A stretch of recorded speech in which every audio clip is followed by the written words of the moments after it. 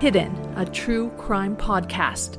A forensic psychologist and a journalist explore the hidden motives behind unthinkable crimes while examining our deepest fears along the way.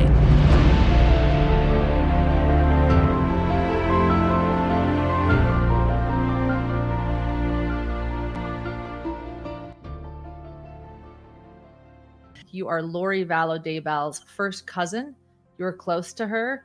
You are someone I have been waiting to interview when it comes to perhaps understanding a little bit more the belief system of Lori Vallow'S, as well as where she got some of these ideas and understanding prepping. First off, Braxton, just explain a little bit about who you are and how you know Lori. You're her first cousin. Yeah, first cousin. So my entire family was from Texas. My mom and my Aunt Janny, who's Lori's mom, they both moved to Southern California together and both got married and raised their families there. So really on my mom's side of the family, it was just Lori, Adam, Alex, Summer, and me and my two brothers and two sisters. So we were only cousins that were by each other. Everybody else was in Texas. So kind of was only cousins we had on that side of the family. Okay. And then to get some background, you're Janice Cox's sister's son. Yes. And Janice was a convert to the church. Does that mean your mother was too? Yes. To the LDS church? Yes. Okay. So it was your mom was baptized. They joined the church when she was 7, almost 8, and then just immediately got baptized. So that's how old my mom was. My Aunt Jenny was a little bit older. Okay, right. So she was the younger sibling. You know, the things I've learned so far from watching your other interviews are that you and Lori were very close when it comes to the prepping community. And that's what I call it. And if there is a better word for that. Yeah, for sure. There isn't a better word for that.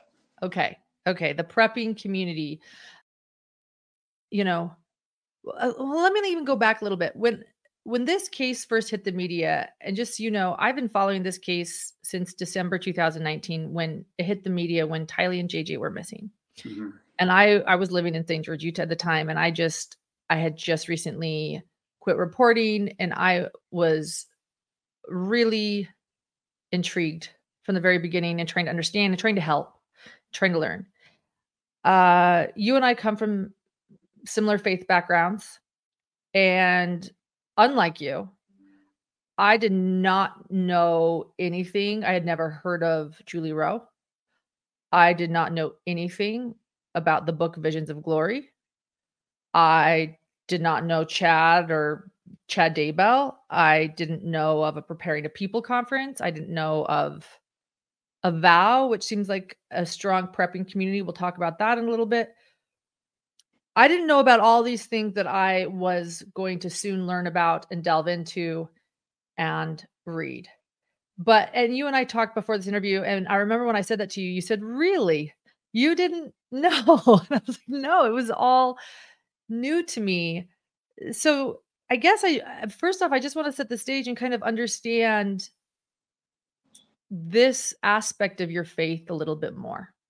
Well, every Christian religion, you know, talks about Jesus's return, the second coming, and it's always talked about. And of course, it's talked about in the Mormon religion, because Jesus returns is a big deal to the Mormons also. A lot of Mormons are preppers only because our prophet talks about it a lot. Used to. They haven't lately in the last few years. It's more a spiritual preparedness more than physical preparedness. But growing up through the 80s and 90s, it was all physical preparedness. And that's really what got me into it. More now, you know, the church is really about spiritual preparedness. So a lot of us in the church that are preppers, you know, we all talk about it and we're amongst it. So when these books came out, we all talked about it in church, not not over the pulpit or not in Sunday school class, but as each other, like-minded other Christians that are preparing. And so that's why it got around. And a lot of Mormons, I guess, didn't hear about it because they weren't into that as much. I've always been into it. So in other words, side conversations at church, Yeah, not, as you say, yes, not nothing. the pulpit and not in Sunday school, but like someone pulling you aside in the hallway and saying, "Hey, have Hey, you read this near-death experience book?" uh-huh, uh-huh. Okay. Okay. That's helpful. That makes sense. And Yeah. people kind of know who's into it. So you kind of know who to pull aside. Would you say that's Yeah, fair? Like, nice. I have my friends that are huge preppers, our own little prepping community that we talk amongst each other. We send each other stuff on phone and talk about it and do stuff together. so you talked about the difference between a spiritual prepping, physically prepping, and so that everyone knows where I'm coming from. My family did have some food storage in case of emergency, Mhm. maybe have a 3-week supply, take care of your family. We'd buy, maybe have a few cans. I don't know. That's what I know as prepping. So what does prepping mean to you and your friends then? I've taken it to the next level, of course. I've always been worried about not having anything for my children if they were starving and not having resources. I'm a huge planner. I'm like that even today. If I plan for a trip that's 4 months ahead, it's all planned out 4 months ahead before 4 months before we go. Um, my wife and I are usually done with Christmas shopping by September 1st. That's just how we are. And so prepping is like that for me. So I went way above and beyond. My children have grown, they've grown up being preppers. We all did a TV show on National Geographic's of Doomsday Preppers, and my family was on it. I talked to them and helping them and judging and the other contestants, the other people on the show, the first season. And then I have 3 boys, 3 girls. So they always called me the Brady Bunch of preppers. So then the producers called me, and instead of asking me questions about the people that are on the show, they said, "Hey, Braxton, we really want you on the show as the Brady Bunch preppers." So I'd even talked to my wife and I said, "Okay, let's do that. This is what we'll do." And then I told my wife, I'm like, "Hey, just so you know, the production team is on a flight right now. They'll be here in 3 hours. We're going to spend 3 days of filming the show." I, but I've kind of taken the level. So just to give you an example, I mean, but I have 6 kids and then I have grandkids. So just give you example, like wheat, I have 1,800 pounds of wheat, 900 black. Pounds. Wow. I have a bedroom that's the tuts in my house. It's the size of 2 bedrooms. It's just a huge, huge room, and it's packed full it looks like a grocery store in there. 300 gallons of diesel fuel stored on my property, 250 gallons of fuel, 1,000 pounds of coal, different ways of cooking. I mean, I've got it all planned out. So I'm a little more extreme than usual people. More extreme than your fellow prepping friends? Like, would you say you're kind of like the king of Yeah, this? more money, definitely. They've prepared also. I was really into prepping I started in 2001 when I really got into it after the 9/11 attacks. And I kept talking to my friends, "Hey, we need to be prepared for this if anything else happens." And they were just him-haunted. So I wrote a letter explaining to my friends, like, some of the things that we need in this area to be prepared for: earthquakes, flooding. This is in Salt Lake Valley. We sit on a huge fault, drought. I just prepared a couple, True wrote about it Salt down, Lake. and I kept writing and writing and writing. And after a year, I had 380 pages and ended up being a book. And that's how I started being recognized as a prepper. And it was So you wrote a book. You wrote a book. called A Letter to My Friends. And that's how National Geographic got a hold of me, because of that. And that's how I started that. And after we did the show on National Geographic, I did 7 more TV shows on prepping. And from other countries, the Netherlands came out and we filmed a show. Sweden came out, we filmed a show. And then I spent about 6 months traveling the country with National Geographic, promoting the show. So we did Good Morning America, the Today Show, Fox and Friends with Megyn Kelly.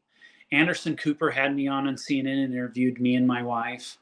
Jeff Probst from Survivor, he had a TV show and we interviewed with him. Inside Edition, and then I did like morning shows, Good Morning Chicago, New York, Los Angeles, Miami. I think I did 53 Good Morning shows and like 120 radio stations. So we just kind of promoted it, and they thought I was a good candidate to promote National Geographic's Doomsday Preppers. So we did that in 2012, 2013. Actually, I was on the front page of USA Today as a prepper. That was really cool. A couple magazines. I did it. I had a 4-page spread in Men's Health. So I did a lot of stuff on prepping because I guess I was a good ambassador for them.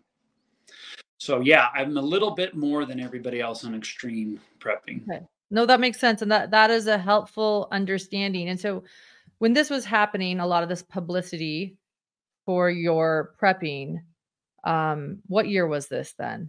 The show aired in 2012. Okay. Promotions in 2012 and 2013. Lori must have been super proud of her like-minded cousin, was she? Yes. She probably thought it was pretty funny at first, but yes.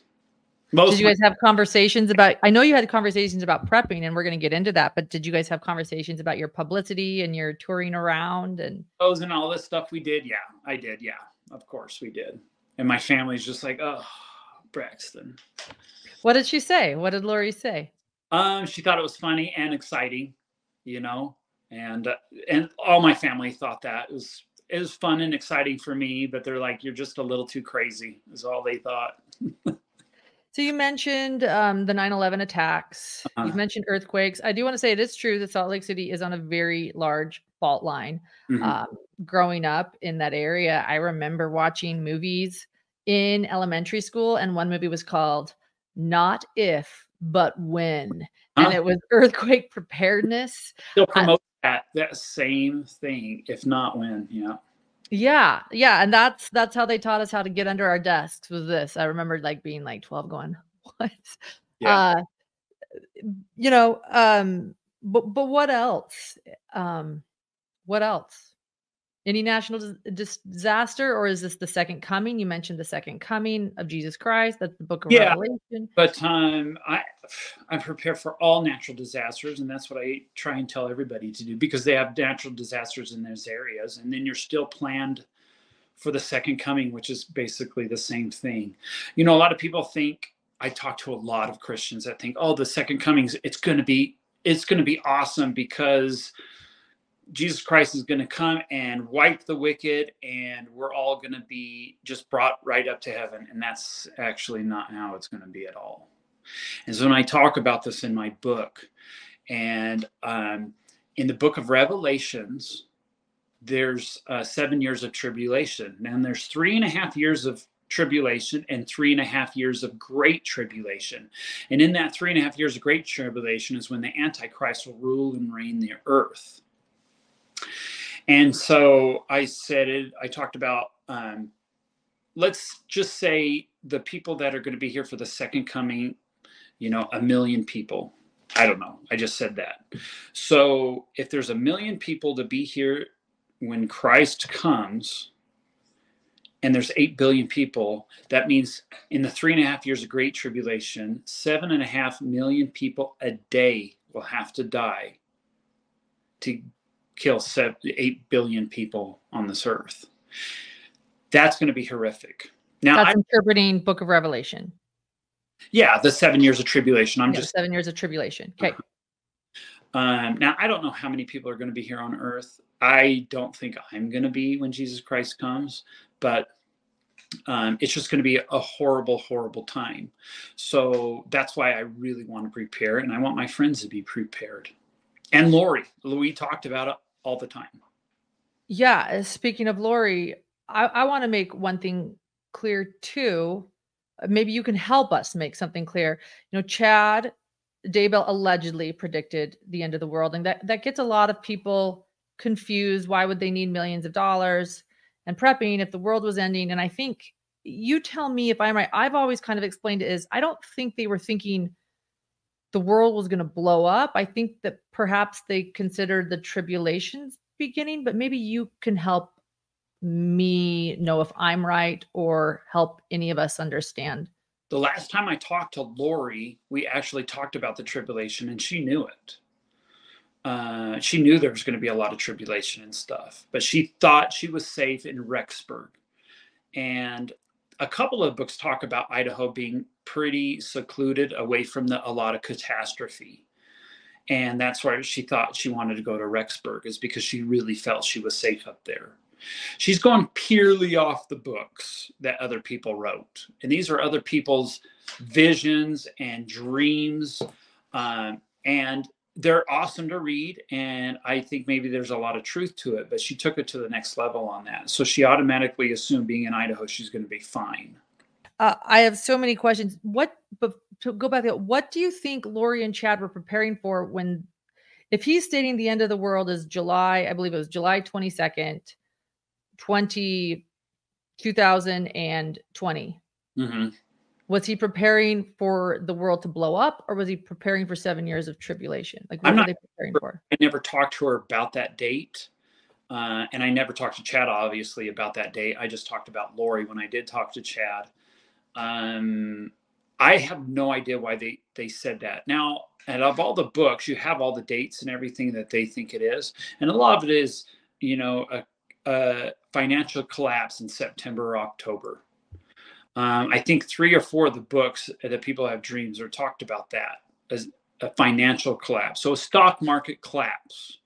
The following year of the same month, September, October, it was going to be a dollar collapse where it's worthless. So I'm not quite sure where they came up with that. I don't know if that's a date Chad made up by himself. I'm not sure. I never once talked to her about that date. I think he just made up that date. Okay. And what happens at the end of the world? Like, is that it? Or is there... No. Let me go back a little bit.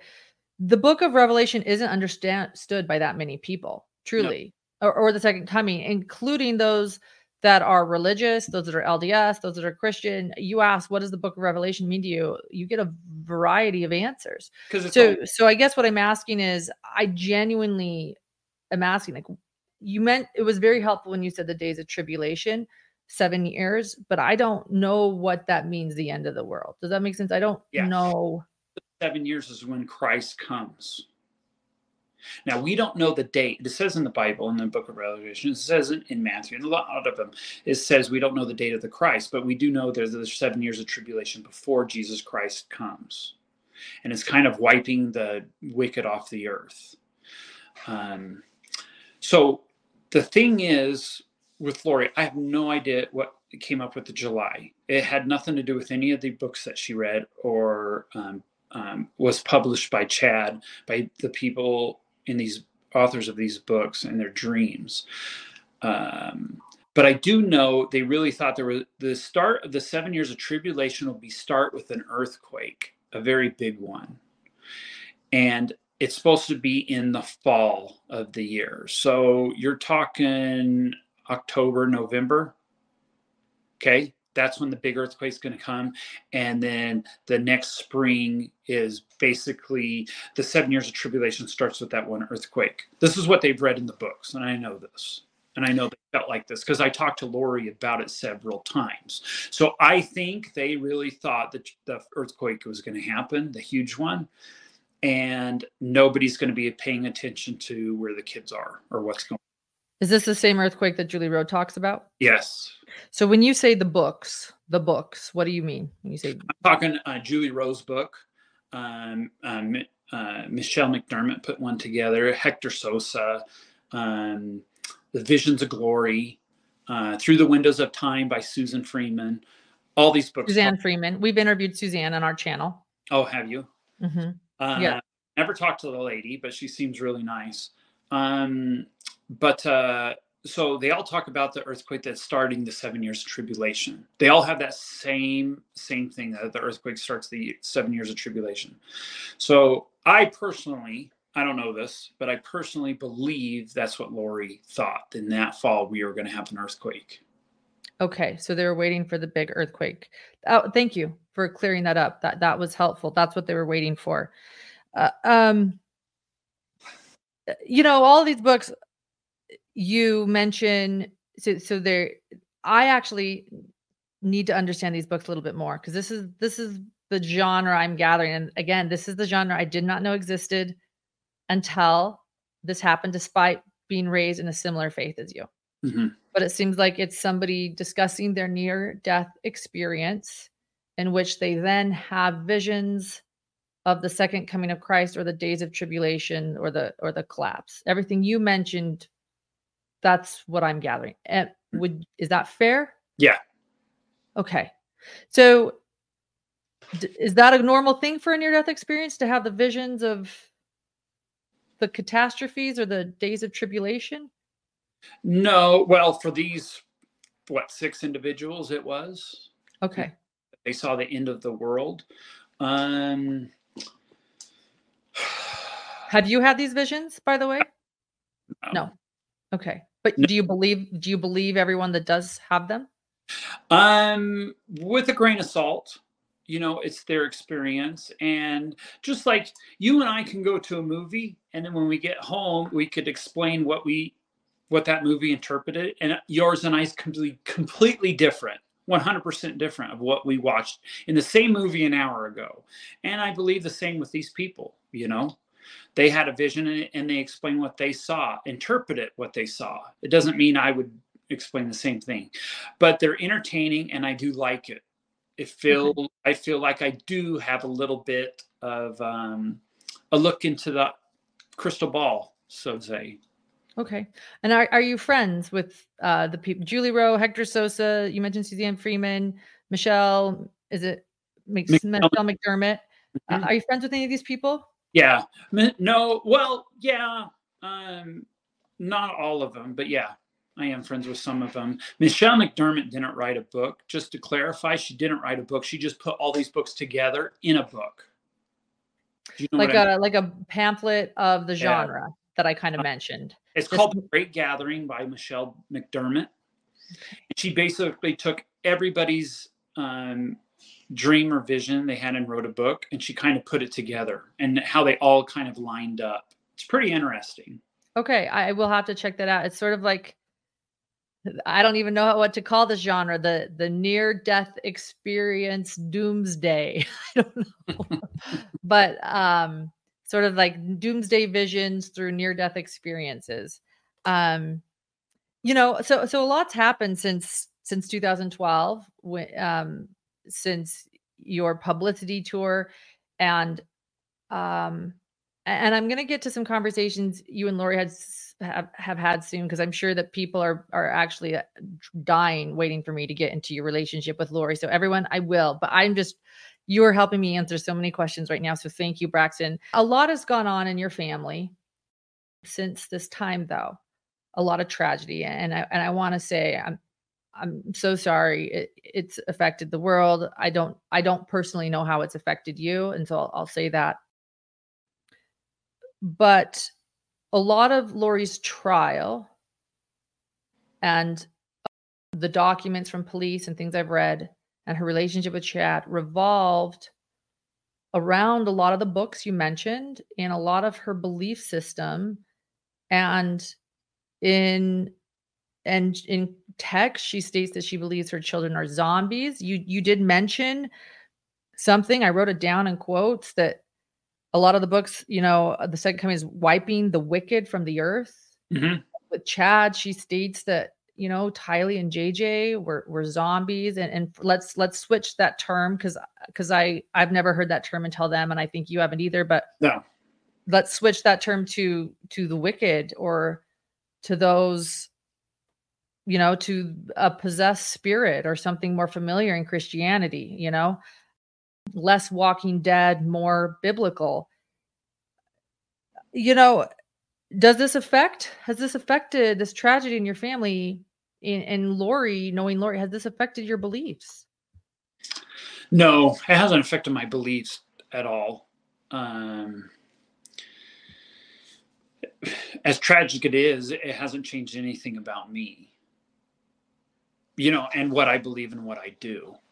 Um, I think I do want to address the zombies, though. I never once ever in my life talked to her about that. She never said that once. So that what I could guarantee 100% that didn't come from her. That was 100% Chad.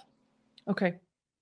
So that was never I ever. believe you on that. I do believe because I do believe that he is the one who created He had that to. term. He had He used it on a vow. That's the earliest I can find, is that he used it in comments on the website Avow, which Mm. was a large prepping website. But yeah. Yeah. So Val, I was. You had to be invited to that to be into it. Anybody can read it, but you had to be invited in to be a part of it. And I was Of a invited. vow. Yeah. And after a little while of looking at it, I'm like, I didn't like it. I like to keep it straight and narrow with my religion and prepping and making it hand in hand. And they tended to go off a little bit. And I have a, what's it called? An hypothesis why I think they did that. Like Chad, Chad wasn't even a writer. I'm sorry, go ahead. No, I'd love to hear your hypothesis. Well, Chad wasn't a writer, right? He was a publisher. And when I went up, Julie Rowe did a thing after one of her books and did a talk, and I couldn't wait to go. So I went. It was up in Idaho in Rexburg, and I got a ticket to it. You had to be invited to it. They just wouldn't let anybody in because she was having problems with people coming in and disturbing it.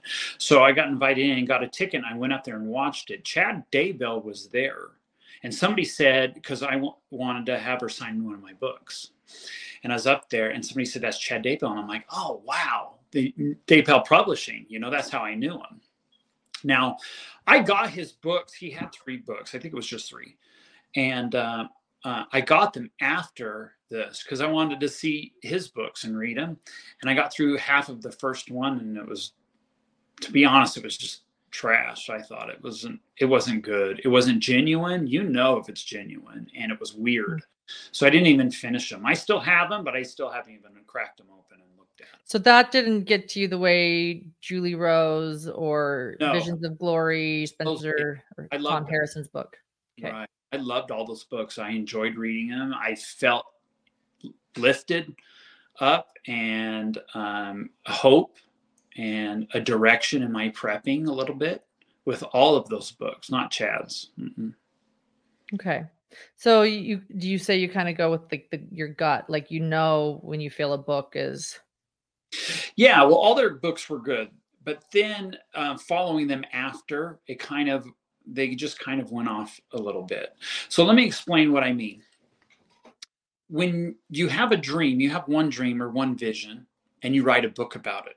It is so awesome, and everybody loves you. Now, Julie Rowe, when I went to that gathering she did, and she did a talk, it was packed there. I mean, packed. Was that the Rexburg Tabernacle? Yeah. I've interviewed many people that were there, and they've all repeated the same thing. It was packed. I feel like I was there. Yes. It was packed. And it was so good. And I think when people get, a good following and people want more and they ask for more, you only had the one dream. You only had the one vision. But people wanted more because they just thrive on it more. And so you're not going to have another dream. You're not going to have another vision. And if you lie and say you do, everybody will know because it won't be genuine, I think. But they have to keep it going, right? They have to keep the people interested and keep it going because they like the publicity. They like the attention. And so she kind of went off the rails a little bit, and I noticed it right away. And I'm like, it turned me off. You did notice. Oh, totally. And then she kind of went sideways.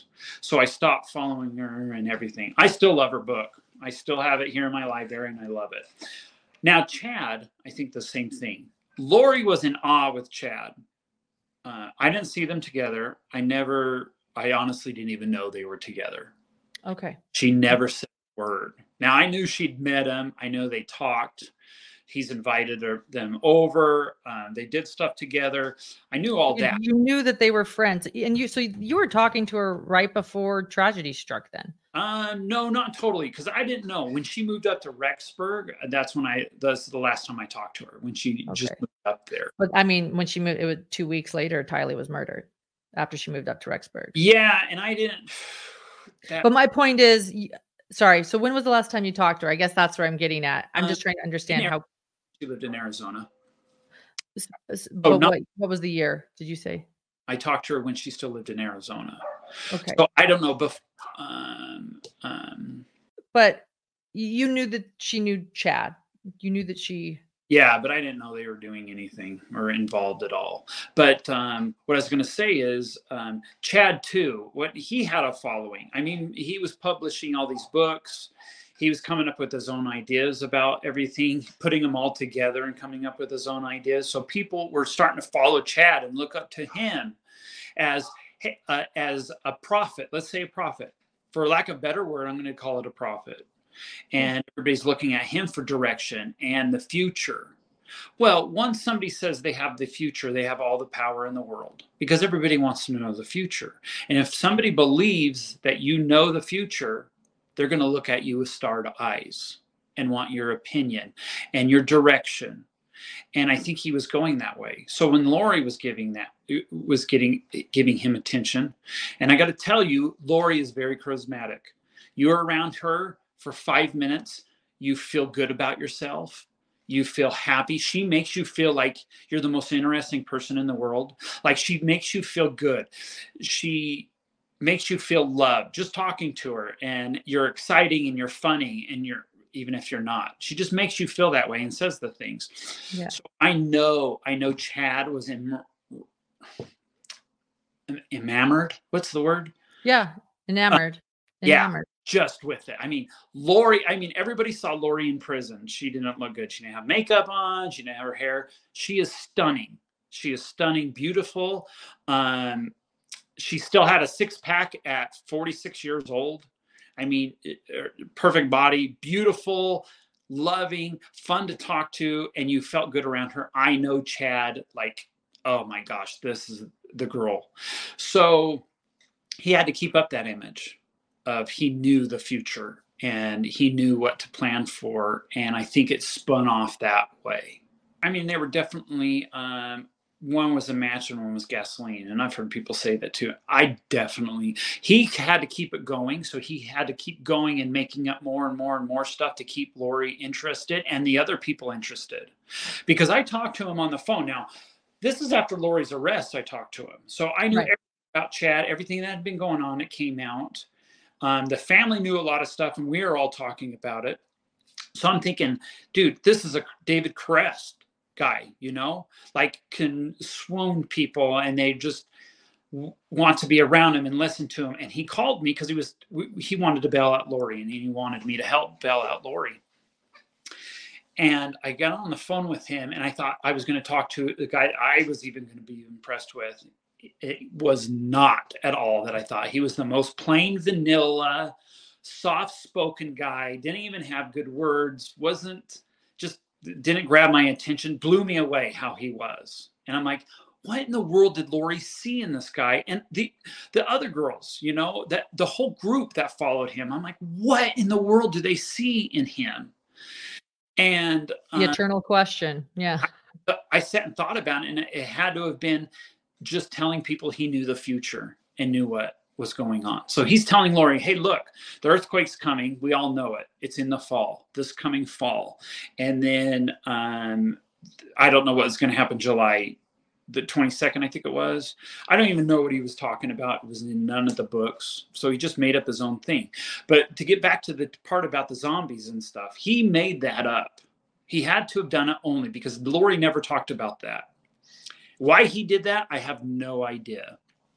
And they had a list of all the people, the 144,000 that are going to be saved, at the end of the world. Correct. More than that, but that are going to play a significant role in the end of times. they kept putting people on the list. My wife kind of and I joked, and we're like, well, we hope we were on the list, you know. Yeah, I think he just had to keep going on with his lie, and he made up dates. As far as I know, that's all I know. And I've So talked to he authored the belief system and kept making things up. Not the entire thing, because you're telling me a lot of things that she believed, but the extremes, the zombies, yeah, which is the end of the world. absolutely crazy. So when Chad called you, I've actually talked to a few people that have told me stories of him asking them to mortgage their homes or it's fascinating to get Lori out of jail when she was originally put behind bars. Ironically, shortly after we see body cam footage of her reading Visions of a Glory that we're going to talk about Yeah, here by the pool.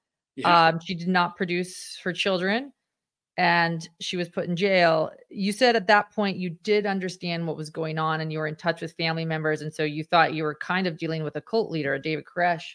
Where was the family and where were you then at that moment? What did you think was going on at this time when the kids weren't around? Oh, okay. Well, Charles died. And I remember that phone call. My dad called me and said, Charles is dead. And I'm like, what? We were just there in Hawaii and we stayed with Lori, my wife and I, for the week. In fact, Oh, wow. Lori actually set my wife and I up. Quick story. She lived in Texas and I was single and I flew out there for a week to hang out with Lori in summer because they lived together and just to hang out for the week and visit. And she's like, Braxton, have you been on LDS Singles? That's the Mormon Church singles website. And this is 98, 97, 98. And I heard war stories about people hooking up on the internet. It was just brand new. And I'm like, Right. absolutely not. And she's like, well, I'm on it. Let's change my profile to a man and let's look up girls for you. So we did that one night. And there was a picture of my wife, Kara, on there, and which was a very attractive picture. So when I got home, I emailed her and we got together. And so my wife and Lori are friends too, because that whole thing. Wow. So she handpicked your wife for you. Well, LDS Singles. she picked like 5 or 6 girls, and Kara was one of them. But Kara's my wife, Kara, just a stunning picture. So that was the only one I emailed. Yeah. But yeah. anyway, Good. You emailed the right one. So yeah, wow, I can't imagine. So your wife is dear friends with Lori too. I can't imagine then. So then again, where were you guys? So you'd learned that Charles yeah. So anyway, died. back to my story. My dad called me and Charles died, and I'm like, what? And he goes, Alex shot him, and I'm like, what? Why? And he told me the story that Charles was harassing and stuff, and I'm like, no, that doesn't sound right. So the family got the story that Charles was on his business trips because he was a financial advisor. He was getting this is the family story that I heard, that he was hiring hookers when he was gone. And I'm like, my wife and I look at each other and we're like, no, that's not true, because this guy was so stupid in love with Lori. Clearly. Yeah. And I'm like, that's not it. And I'm like, how did Lori find out? And I actually was embarrassed, so I never even asked Lori about it. So this is what I heard from the family was she caught him on the credit cards. And I'm like, wait. And I asked my wife, I'm like, do hookers take credit cards? Because everyone I've seen in the movie didn't have a credit card machine in their purse, right? Right. I'm pretty sure it's a cash only business. So I'm like, it just didn't add up to me. And so she was leaving Charles over it. I knew she was going to all this stuff, the thing Chad Daybell was doing and the prepper stuff. So I never put 2 and 2 together about it. So when I found out about that, I was just absolutely floored. And it just didn't make sense to me. All right. So when Lori had the kids, I know JJ, his family, I got the story. This is the story I kind of got. Yeah, you're the messenger sharing what you had learned from the family. Right. and that they wanted JJ back because Charles was dead. I'm like, okay, that kind of makes sense to me. Lori is a phenomenal mother. She's just a great, great mother. And I've seen her be a mother, the whole life of her children. And I'm like, I was impressed. Her attitude, her patience, her love, everything I saw, she was just a super mom. And so they're like, the Wilcoxes want JJ back. And I'm like, that didn't make sense to me, first of all, because they didn't want him when he was born. The Lori, Woodcocks, yeah. Lori took him. And Lori's not going to let him happen. So have them. So she's hiding them until the court is, she could make sure she keeps them. And I go, okay, you know what? That made sense to me. Right. Yeah. I would if I had children, and well, I do have children, but if I had a child and it was adopted and the other family wanted it back and everything else, I'm like, yeah, I could see that. I would fight tooth and nail. So the first little bit, I'm like, okay, I understand what she's doing. Now, I never called her and asked her about it, right? Lori was kind of hard to get a hold of anyway. She was constantly changing her phone number. She was always doing phones. She was very James Bond about it. I have no idea why. She's always been like that. Okay. So at the end of this, when this was all going on, she kept changing her number and phones. It didn't throw up a red flag for me. So the kids are hidden away, including Tylee. Now, everybody's seen pictures of Tylee. A lot of people don't know what Tylee is like. Tylee, just a phenomenal kid, great teenager, but she's a teenage girl, and the loudest teenage girl, not in a bad way. She's very loud, boisterous, in your face. She has opinions, a typical teenager, but she's a little more extreme. Yeah, girl of my own, probably like me. Yeah. And so I'm like, okay, she's watching JJ. All right. And Lori's got him hidden away until this whole court thing is on. That made sense for me for about 2 weeks. After 2 weeks, I'm like, there's no way on God's green earth Tylee is this quiet. Right. She's not. Yeah. And so it just bells were going off. Now, after this whole time, then Lori gets arrested. I'm like, my whole family's like, a lot of my family was like, well, Lori's still hiding the kids. And I'm like, no. So my family was really split on this. There was a lot of yelling and fights between my whole family because there's voice of reason and then there's people on Lori's side. Now, I get my Aunt Janie and I get Summer and I get my mom. My mom's being on my Aunt Janie's side. I understand. You don't want to think anything is bad to your grandchildren. So you're believing your daughter. I would do the same exact thing. But after that whole time, and then Chad calls me and wants to bail out Lori. At this moment, when he called me, that's when I'm like, this is not right. So he actually called me and asked me, look, Braxton, will you put up your house for Lori? And I said, yeah, I would do that for Lori, but I don't know if I'm going to do it for this situation. I said, you know what? Let me think about it. And then he called me, I think it was 2 weeks after that again, and talked to me about it. And he had his cell phone and he had another cell phone. And he's like, hey, I got Lori on the line on the other. Holding them both up. Yeah, okay. All three talked. And she wanted me to put up the house. And I'm like, Lori, that's a big commitment because that's my biggest asset in my life. And I talked to her a little bit about it. And then we hung up because she had a certain amount of time she could talk on the phone. And then I was talking to her. Like, look, Lori's not going to run or anything. And I said, well, no, because she's going to be under my 24-hour watch. She wouldn't run. But I said, still, Chad, this is a big, big deal to me to put up my house because I could lose that. He's talking to a prepper who cares about the safety of his family. You've got 18 billion things of weed in your garage. Yeah. And you're not going to mortgage your home. I have a good friend that was a federal judge here in Salt Lake. And I talked to him and I said, hey, do you ever have people that have ran after they've been put on bail? He gave me like 50 stories and like 20 of them still the people have never found and people have lost their houses. So I'm like, if Lori asked me to bail her out the minute she was arrested, I would have said yes, because I felt she was doing the right thing, and I'd ask her questions. I said, "Okay, tell me where the kids are, and I'll let you do it." I've hid them away in a cabin because I don't want the Wilcoxes to get them. Okay, I agree with that. After this amount of time, I'm like, Chad, I'm not doing it. Um, I had a hard time at that point, and I'm like, so I go, I'm not going to do it.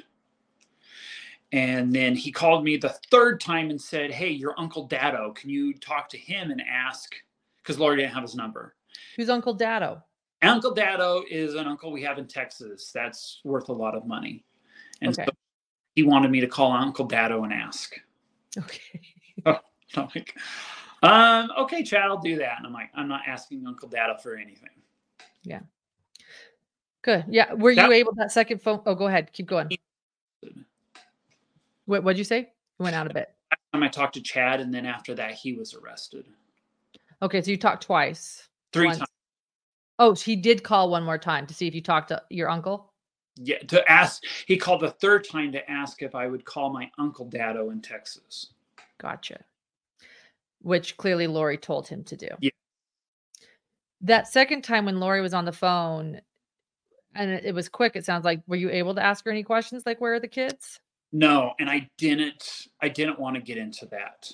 I made the decision I wasn't going to, and I really didn't want her to lie to me, and I knew at that point she would. And so I didn't even ask where the kids were. Okay. She wasn't going to tell me anything anyways. I knew that she was in jail, so they're all recorded lines. Right. So it was pointless for me to get into that. I told her how sorry I was this was all happening to her, how much I loved her, the right thing will happen, the stuff she wanted to hear, kind of. But no, I wasn't going to get into any of that with her. Why? One of your friends, Hector Sosa, supported Chad a little bit longer than others. Were you in touch with him at this time? Yes. And what were those conversations like? Because I know that he really wanted to believe in Chad. Chad published his book, and yes, and they're friends for that reason. And he called me and asked me, he's like, "Why is Lori hiding the kids?" And I told him my theory on that, and he believed it too. Like, that's the most reasonable theory. She was hiding the kids. So they couldn't get to them, the Wilcoxes. And so, yeah, he was with that too. And then I don't know when he turned. Last time I talked to him, we had lunch, I think in 2021. We had lunch and talked about it. And then I haven't talked to him since about it. And did he come to the realization then in 2021, the truth? Yeah. So, yeah, he was at 2021, I think. Yes. Okay, good. I know a lot of people there were a lot of people in Chad's circle that didn't believe it until the children's bodies were found. That is a guy that could not convince all these women that they had these powers and to do this and murder and cheat on Tammy and kill Tammy. I mean, it's just, it was unheard of by his personality. So nobody would believe it did. None of them did. Right. Like, it almost would have seemed more possible had he been a boisterous, exuberant personality, almost like the kind of just like. I don't know those guys. They had a more intimate relationship with Chad. I did not. I only knew him as a person since 2018, I think it was, because he was publishing the books that I loved. So I didn't really have a relationship with him like these authors did. I'm sure they were very close because they spent a lot of time together. Yeah. And going back to those books, and that, I want to say, like, a lot of this, I think there's a prepping community, but there's even a tighter knit group when it comes to this sort of book group, this book genre I keep bringing up, the near-death experiences, have a vision of the last days books that were being written, the Julie Rose, the Chad, the Suzanne Freeman, Tom Harrison, he's Spencer in Visions of Glory. And then those people sort of got together, and I'm saying this to actually either get confirmation and validation from you or be corrected. So I'm stating this as you tell me this is what I feel. And then they all got together sort of at these conferences, and the conferences that gave Chad Daybell his platform, as well as these other authors you mentioned, are Preparing to People, the Firm Expo, and the website a vow or another voice of warning, but Mhm. you weren't into a vow. But did you attend the Preparing the People and Firm Nope, conferences? You didn't? never. Okay. So that wasn't everyone going to those. That No, I knew about them, but again, like I said, it kind of they strayed off from what I know to be right, and I didn't like it. Yeah. I mean, there's some popular voices speaking of these conferences. I know Tim Ballard is a speaker there. Jason Mao. Did you ever know Mm-mm. Jason Mao? Uh-uh. No. I And didn't what about at it either. and who? What did you say? Allard, I didn't know he spoke at it. Yeah, I even just attended a Firm Expo where he was the main speaker. This is post, but I know that he was speaking and friends with Preparing the People founders as well as um, the Firm Expo founder Rod Meldrum, so Mike and Nancy James, and then he was even speaking with Evow founder Roger K. Young at one Mhm. point. So it's just that so that's maybe where I gathered that there's sort of these like-minded groups maybe going to these conferences together, but maybe it was just his speaking circuit. I don't know. Maybe that's more of the speaking circuit. Yeah, maybe. So there are these conferences, you never attended them ever Mm. then. Mm-mm. Lori liked to attend them. Did you ever know Melanie Gibb? No, I never met Melanie. Okay. And then did you ever know Mike Stroud or attend a fireside by Nope. Mike Stroud? Okay. This is helpful. It sounds like maybe you were more into the books than, say, the podcasting crowd too. There's the kind of both. Oh, I knew the podcast. I didn't listen to it. I knew Lori had been on it a couple times, but I never searched it out to listen to her on it. Not because any other reason was I didn't get to it. I'm like, oh yeah, Lori's on it. Okay, I'll have to check that out. And it just never happened. Who would you and Lori talk about together when you would talk about your like-minded beliefs when it came to the prepping community? Who did you discuss? Just the books. And Nobody. and which books? Which books? The biggest one was Visions of Glory. Okay. That was just a great book. We liked talking about that one. We talked Okay. about it a few times. A few times? Mhm. Parts in the book and what we thought and what we interpreted when we read it. It was just fun, you know. Did she take it literally? I think so. As I kind of do too, some of the stuff, take literally. But for me, it's all good and fun, and I think she just took it as scripture, and I think that's what a lot of these people did was take it as more as scripture than anything else. So, okay, I have so many questions. Thank you for delving into this. So, Visions of Glory, you said you have your book with you, right? Do you have your Yeah, book? vision. I just pulled it out of my Thank you. my library downstairs. Yeah, that book became I've been reading this book. I've read it a few times now. I didn't know about it until this case. That was research. So you and I talked on the phone even and you said, "Well, did you like it?" I said, "I have to be honest, Braxton, I read it very biased because Yeah, I was reading it for research of this case, and so no, I have to admit I didn't like it because I'm seeing all these similarities in the book that Lori's seen. I've seen similarities in Tom Harrison, he's Spencer's beliefs and Lori's. We'll get into that in just a second.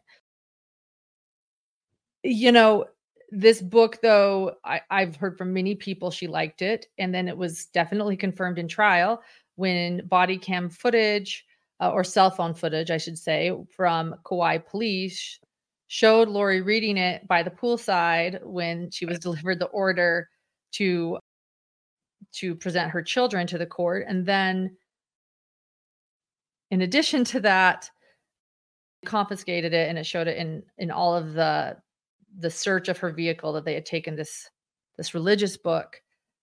It's really interested me for quite a while. I've talked to numerous people who have told me they felt that this book played a role to the point where I finally listened to it and I can't help but see what they're talking about. I feel like this is where portals began. Everyone sort of made fun of Chad and Lori's belief in portals, but it's very clear that portals are all the rage in Visions of Glory. and that many people do take this book literally. I want to, well, first off, before we delve into some things in the book, and I have some recordings that I want to play to you, some audio from the book, but what's the difference between believing it's real, but it's all good and fun, and Lori believing it's scripture? Isn't scripture just believing something's literal? Believing that it's scripture is like basically from the word of God.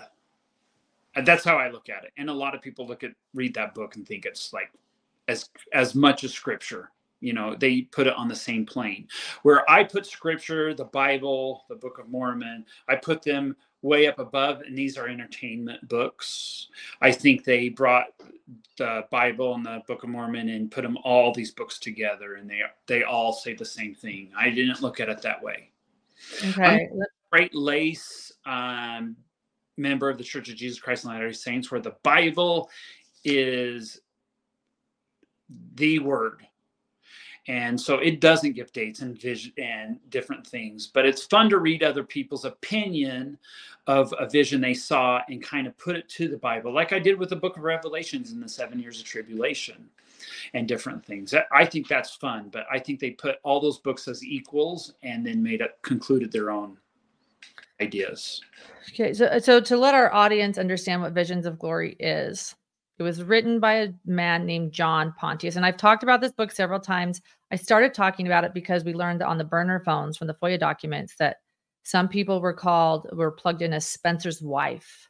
Spencer's wife was a name, and we know that Chad Daybell mentioned Spencer in the speech he gave the day he met Lori at the Preparing a People conference in St. George, Utah. I have that speech on our channel that he gave, and he mentioned Spencer from Visions of Glory.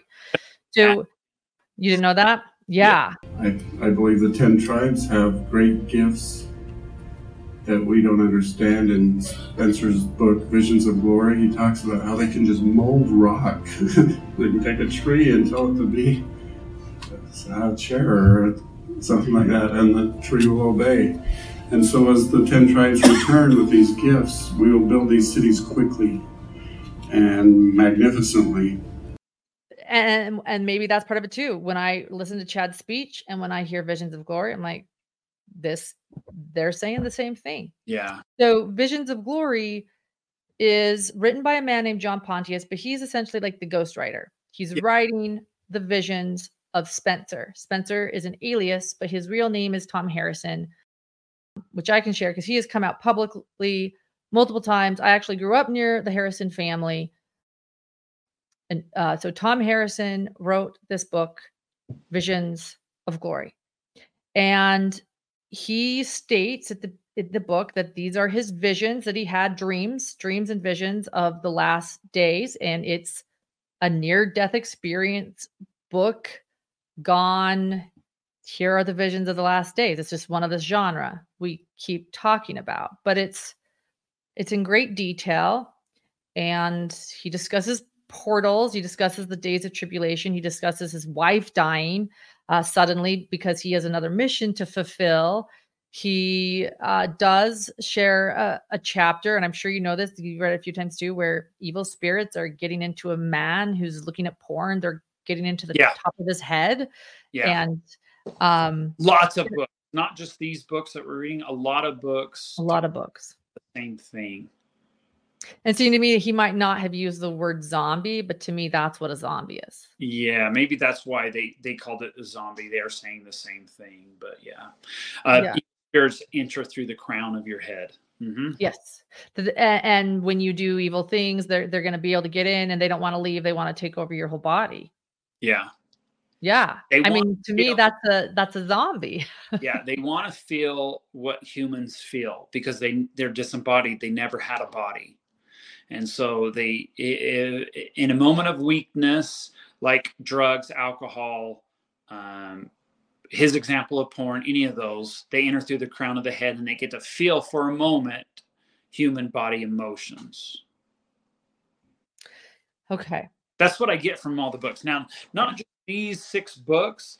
Back in the early 2000s, I was really into near-death experiences. And so I went to the library and looked for every book on near-death experience. I didn't want it to be a religious book. I just wanted people to have it. And so I found like literally 20, 30 books, and I read them all about that. And they all kind of said the same thing about evil spirits roaming amongst the earth and entering people and feeling the emotions and everything. So when he wrote that, I'm like, yeah, I get that from a lot of people. Now, Chad and Lori, if they wanted to call him a zombie, I guess they're calling him a zombie because an evil spirit entered their body. But they took it a lot because in Visions of Glory and other books, it was just for the moment, right? The moment of human weakness. When like one book, and it's escaping my mind, but it was a World War II pilot that died and had a vision. He died in the hospital and had a guide and walked around, and he went to a bar and watched these evil spirits go through drunk men through the crown of their head and got to feel the emotions of their body for a moment. So when he said that in Visions of Glory, I recognized it. So I like that stuff because I believe that stuff too. Okay. A lot of okay. And I read it differently. I felt like he was kind of implying that they were trying to stay in the body, that you're right. They entered the crown of the head. They wanted to feel what this but they couldn't stay forever. I guess but they wanted to stay and kind of take over his body.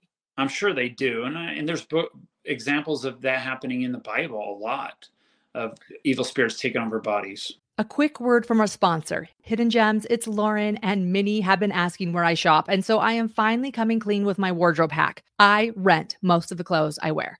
I love having new clothes each month, and I dislike doing laundry, so renting from Armoire is a win-win. With a clothing rental membership from Armoire, you build the perfect wardrobe with high-quality brands just for you. You take the 5-minute style quiz and select items from your personalized closet, delivered straight to your door in as little as 2 days. And then when you're ready for new clothes and ready for someone else to do your laundry, you just swap them out for fresh styles. Armoire allows me to always have the perfect outfit, and then I send it back for more. Right now, our gems can give Armoire a try and get up to 50% off their first month. That's up to $125 off. Just visit armoire.style/hidden true crime. That's armoire.style, ARMOIRE.style/hidden true crime to get up to 50% off your first month and never worry about what to wear again. Try Armoire today. So let me just ask you point blank, minus the term zombies, which I think we both think is ridiculous. Do you believe in an evil spirit being able to take over a good person's body? If that person is allowing them to, yes. And how does one allow them to? When you're drunk, that, or you're playing with a Ouija board and inviting an evil spirit in and letting it take over your body. I believe that. Yes, absolutely. Okay. And Lori believed it. Apparently, but they called it a zombie, and I guess the zombie stayed there and they had to do away with the person, like her children. Is there any thought in your mind then that could have happened actually to JJ and Tylee? No. And so, I mean, well, what's the difference? What keeps somebody from believing that? Do you know what I mean?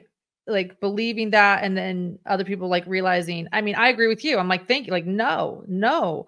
But why would Lori believe that?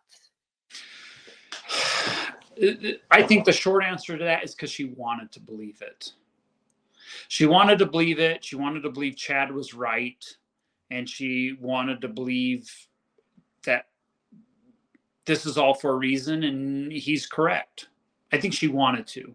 Now, let me explain something. When you're a prepper like me and you're preparing for one event, the second coming of and you spend hundreds and thousands of dollars preparing and having a plan and getting your family prepared and your friends prepared, and you spend all this time and it consumes you and you do it day after day after day. You are mentally like, I'm prepared. I am ready. There's nothing more I can do. Now I want to be challenged. I want to go through it and do well in it. Mm-hmm. And I think Lori was in that position where she talked about it every day. She knew what was going on. She was prepared. Chad told her the future and what was going to happen. She knew it. She had a key to the future, and it was Chad. And he's telling her, and she's been preparing and talking about it and telling everybody it's coming, it's coming, it's coming. And everybody around her is believing her that it's coming because Chad told me it's coming. She wanted it so bad she wanted it, that at that point she's like, Chad says this, and I want it to happen. I want it to happen. So I'm going to go past this envelope, go a little bit more, and kind of help it along. I think that was her. Now that's my opinion on it. I don't know if she thought that, but that's explains to me how she did this horrific act. I value your opinions, and I understand that you're sharing opinions, and thank you. I guess my next question then is, if she did that and she chose to believe that because of the reasons you suggested, do these beliefs in evil spirits entering bodies become dangerous? What do you mean they become dangerous? What do you mean by that? Well, you seem to have a level head, and I say to you, are JJ and Tylee taken over by evil spirits? And you smirking, you go, absolutely not. No, of course not. Lori wanted to believe that. But allegedly, she did want to believe that. And that's what she claims happened, whether we believe her or not. So is that belief then, just to have that belief that an evil spirit can enter a good body, if they choose it by sinning, I think is what you're saying. Is that a dangerous belief to have? Because not everyone is Braxton. Not everyone is healthy like you and can roll your eyes and be like, of course it didn't enter my child's body. I love my child, but can everyone think like, is this not an unhealthy belief that we read in Visions of Glory or these other books? Yeah, I think mentally it comes into, a little bit, for the lack of a better word, a little bit crazy. And mentally, Lori, I think, is maybe on the borderline of going over the edge. She's sitting on the fence of going crazy and reality in life. I think she was on the fence on that. I never saw her as being crazy until all of this, but maybe she was sitting on the fence and Chad kind of pushed her over the edge on the crazy side. And so maybe that explains why, okay, I accept that my children had evil spirits and now they're zombies. What I personally think, and Lori and I talked about this several times on the phone and in person, that she knew the 7 years of tribulation was going to be horrific. She knew it. And I talked about it all the time and how bad it'll be. And she always said she didn't want her kids to experience that. Do you? Would you want your kids to experience that? No. And you can't protect them in that. If we have no government, no lawlessness, an EMP, and if we have an EMP in this country, let me tell you, in the first year, 90% of America is dead. In the first year, we go back to the 1800s, and it'll be just horrific. And she didn't want that for her kids. No parent on this planet. I don't want it for my kids. Nobody was. So I think deep down, she thought she was protecting them maybe and not letting them go through it. Chad says the earthquake's going to be in October, November, and your kids are going to have to deal with this. She didn't want that. Now he adds on, well, they're now zombies and you don't want them to deal with it. So I think maybe she felt she was doing the right thing and not letting him have to go deal with the second coming and what horrible things are going to happen and to her children, and they have to deal with it. So I think she felt she was being taken the power away from everybody else and her children, and having them to go through this and taking their lives because she didn't want them to go through it. That's how I think about it. Maybe that explains something about her and what she did. Okay. Okay. So Visions of Glory, I have concerns listening to it. I see a lot of Lori and Chad's belief system in the book. A couple things for our audience to understand. This is still, I would say, a popular book among like-minded people like you. Is that fair to say? People that have your interest in prepping Yeah. or believe in sort of that these days of tribulation and the collapse of the financial institution, all this stuff. Book of Revelation. So there's a bit of a political, I feel like there's a little bit of a political vibe to it too. We'll get into that in a minute. Okay. But um but you go to again, I don't think it's something discussed in church, and I'll share you my communication with Tom Harrison here in a second because he sent me something. But I'm on Facebook groups that discuss this book. I'm very respectful in these groups. I appreciate that they allow me to be there. But people believe it literally. Many people believe this literally. There's actually a post where people write, "Do you believe this is literal?" And people say, "Yes, yes, you believe it's literal. That the things in this book are going to happen." The book has high reviews on Amazon, thousands, Really? thousands of reviews. I think over 4 stars. Tom Harrison faced excommunication for this book in 2014. He sent me a letter he wrote in order to not be excommunicated for this book. I did hear about that. Okay, yeah. He starts the book by referring to a dear friend that's an apostle who I know who that is. That's Neil Maxwell. Neil Maxwell was in his ward. That's his congregation. So in other words, they're forced to know each other because they go to church together. They live by each other. So one of the 12 apostles who's now deceased is Neil Maxwell. And he refers to him throughout the book as his dear friend. And the first thing he writes is, "I told Neil Maxwell, my dear apostle friend, about my visions. And Neil Maxwell told me pretty much not to share it." At least that's how I read the beginning of the book, not to share it. So now here's a book of my vision. Well, it was. He said share it until the time was right. Something I can't remember what it was, but he was given a time that I don't know if a celestial being came to him and said it's time to write the book or what. It was something like that. I don't know, but it was after Neil Maxwell had passed. Yeah, it was the book. After this experience that he wrote the book. It was several years. Yeah. Here's the letter. I will definitely not read the full letter, but I do want to discuss some things with you in this letter.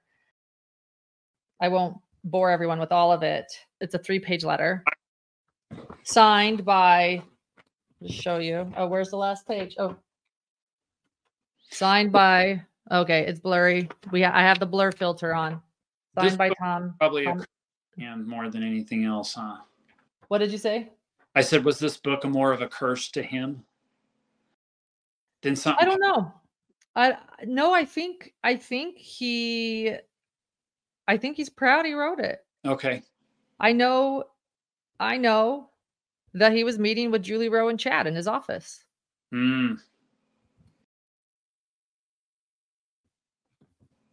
So I've heard that from multiple sources, by the way, not from Tom, but I've heard from multiple sources very close to Tom and very close to Chad that he was meeting with Chad and Julie Rowe.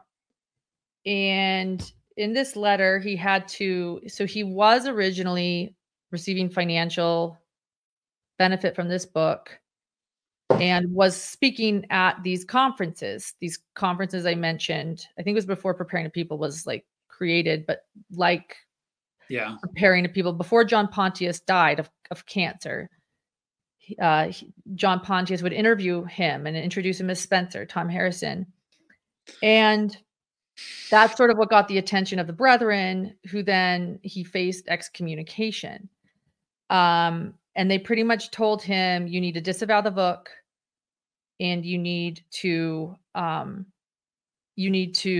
not be associated with anymore. You can't you can't have any financial say, and you need to stop speaking, which he's done a decent job of that, I think. But he does write that He says, I don't want to give the impression I'm throwing John Pontius under the bus. However, I can only be responsible for that which I actually relayed to him and experienced for myself. The remainder of John's work and capacity for writing and his placing my experiences into appropriate context and timeline, is on him, which I felt he was kind of throwing him under the bus there. And a dead man can't talk. Right. So I didn't think that was very fair. But the part I wanted to write was, I disclose that I am Spencer, the person who the majority of this account is written about. I have been asked here to discuss the origins and my present feelings associated with this book. This is March 23rd, 2014. He explains how he met John. He shared his experiences with John. He sees far more clearly that it would have been better to follow the counsel of Elder Neil Maxwell, a member of our ward, when he said to me, in quotes, Brother Tom, do not try and interpret these things or read into them. He counseled me that I should wait and see and experience these things in proper timing of the Lord. Then he states, from the start, I do not or have not seen myself or visions of glory. Wait, let me repeat that. I want to get that right. From the start, I do not or have not seen myself or visions of glory, the book, as attempting to speak for the church or saying this is in any way doctrinal or a true account of what we as a people have in store for us. It was and is experiences given to me alone, not meant to be generalized into what will happen to the church or people as a whole. I believe much of it is a metaphor or analogy and should be taken as such. That's what I wanted to read to you because, as you pointed out, you see some things as literal, but here he is sort of denouncing the book to his leadership. I want to create that context. This is 2014. I want to reiterate the context in which he's writing this, to be fair. But he's saying that it's a metaphor or analogy. And he sent that to me a year ago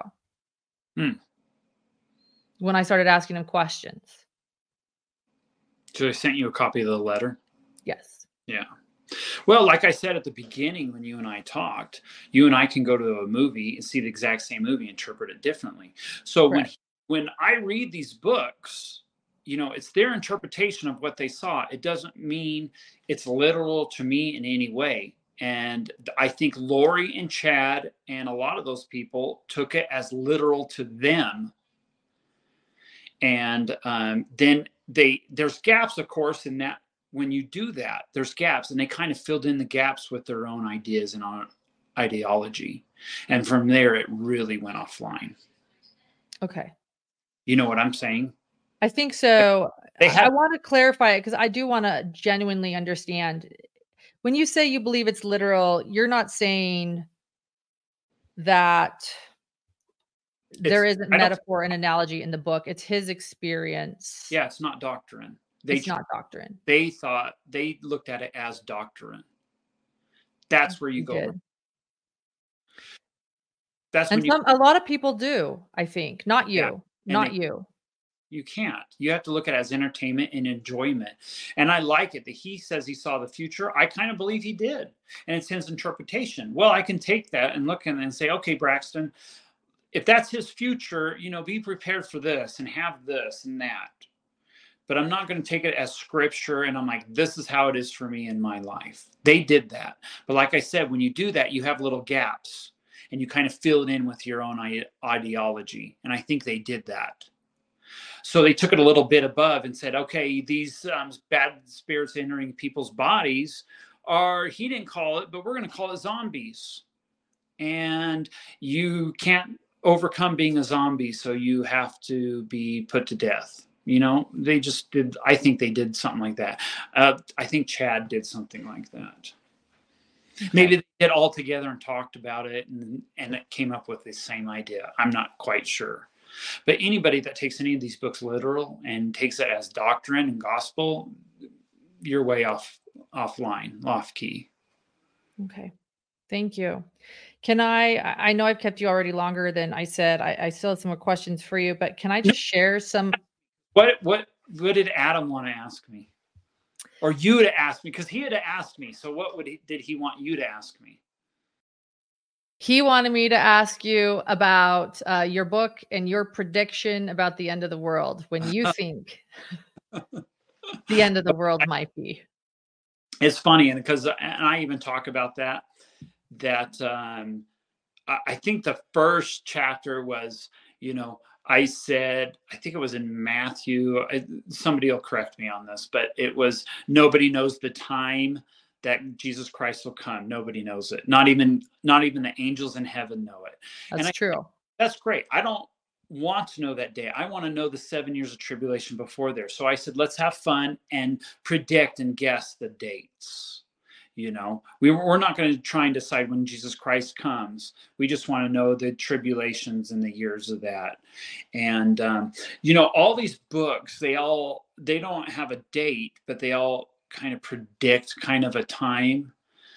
And I've never done that. I've never wanted to say, because when you start telling people that what you think the future is, it's the worst thing you could do, because it won't come true.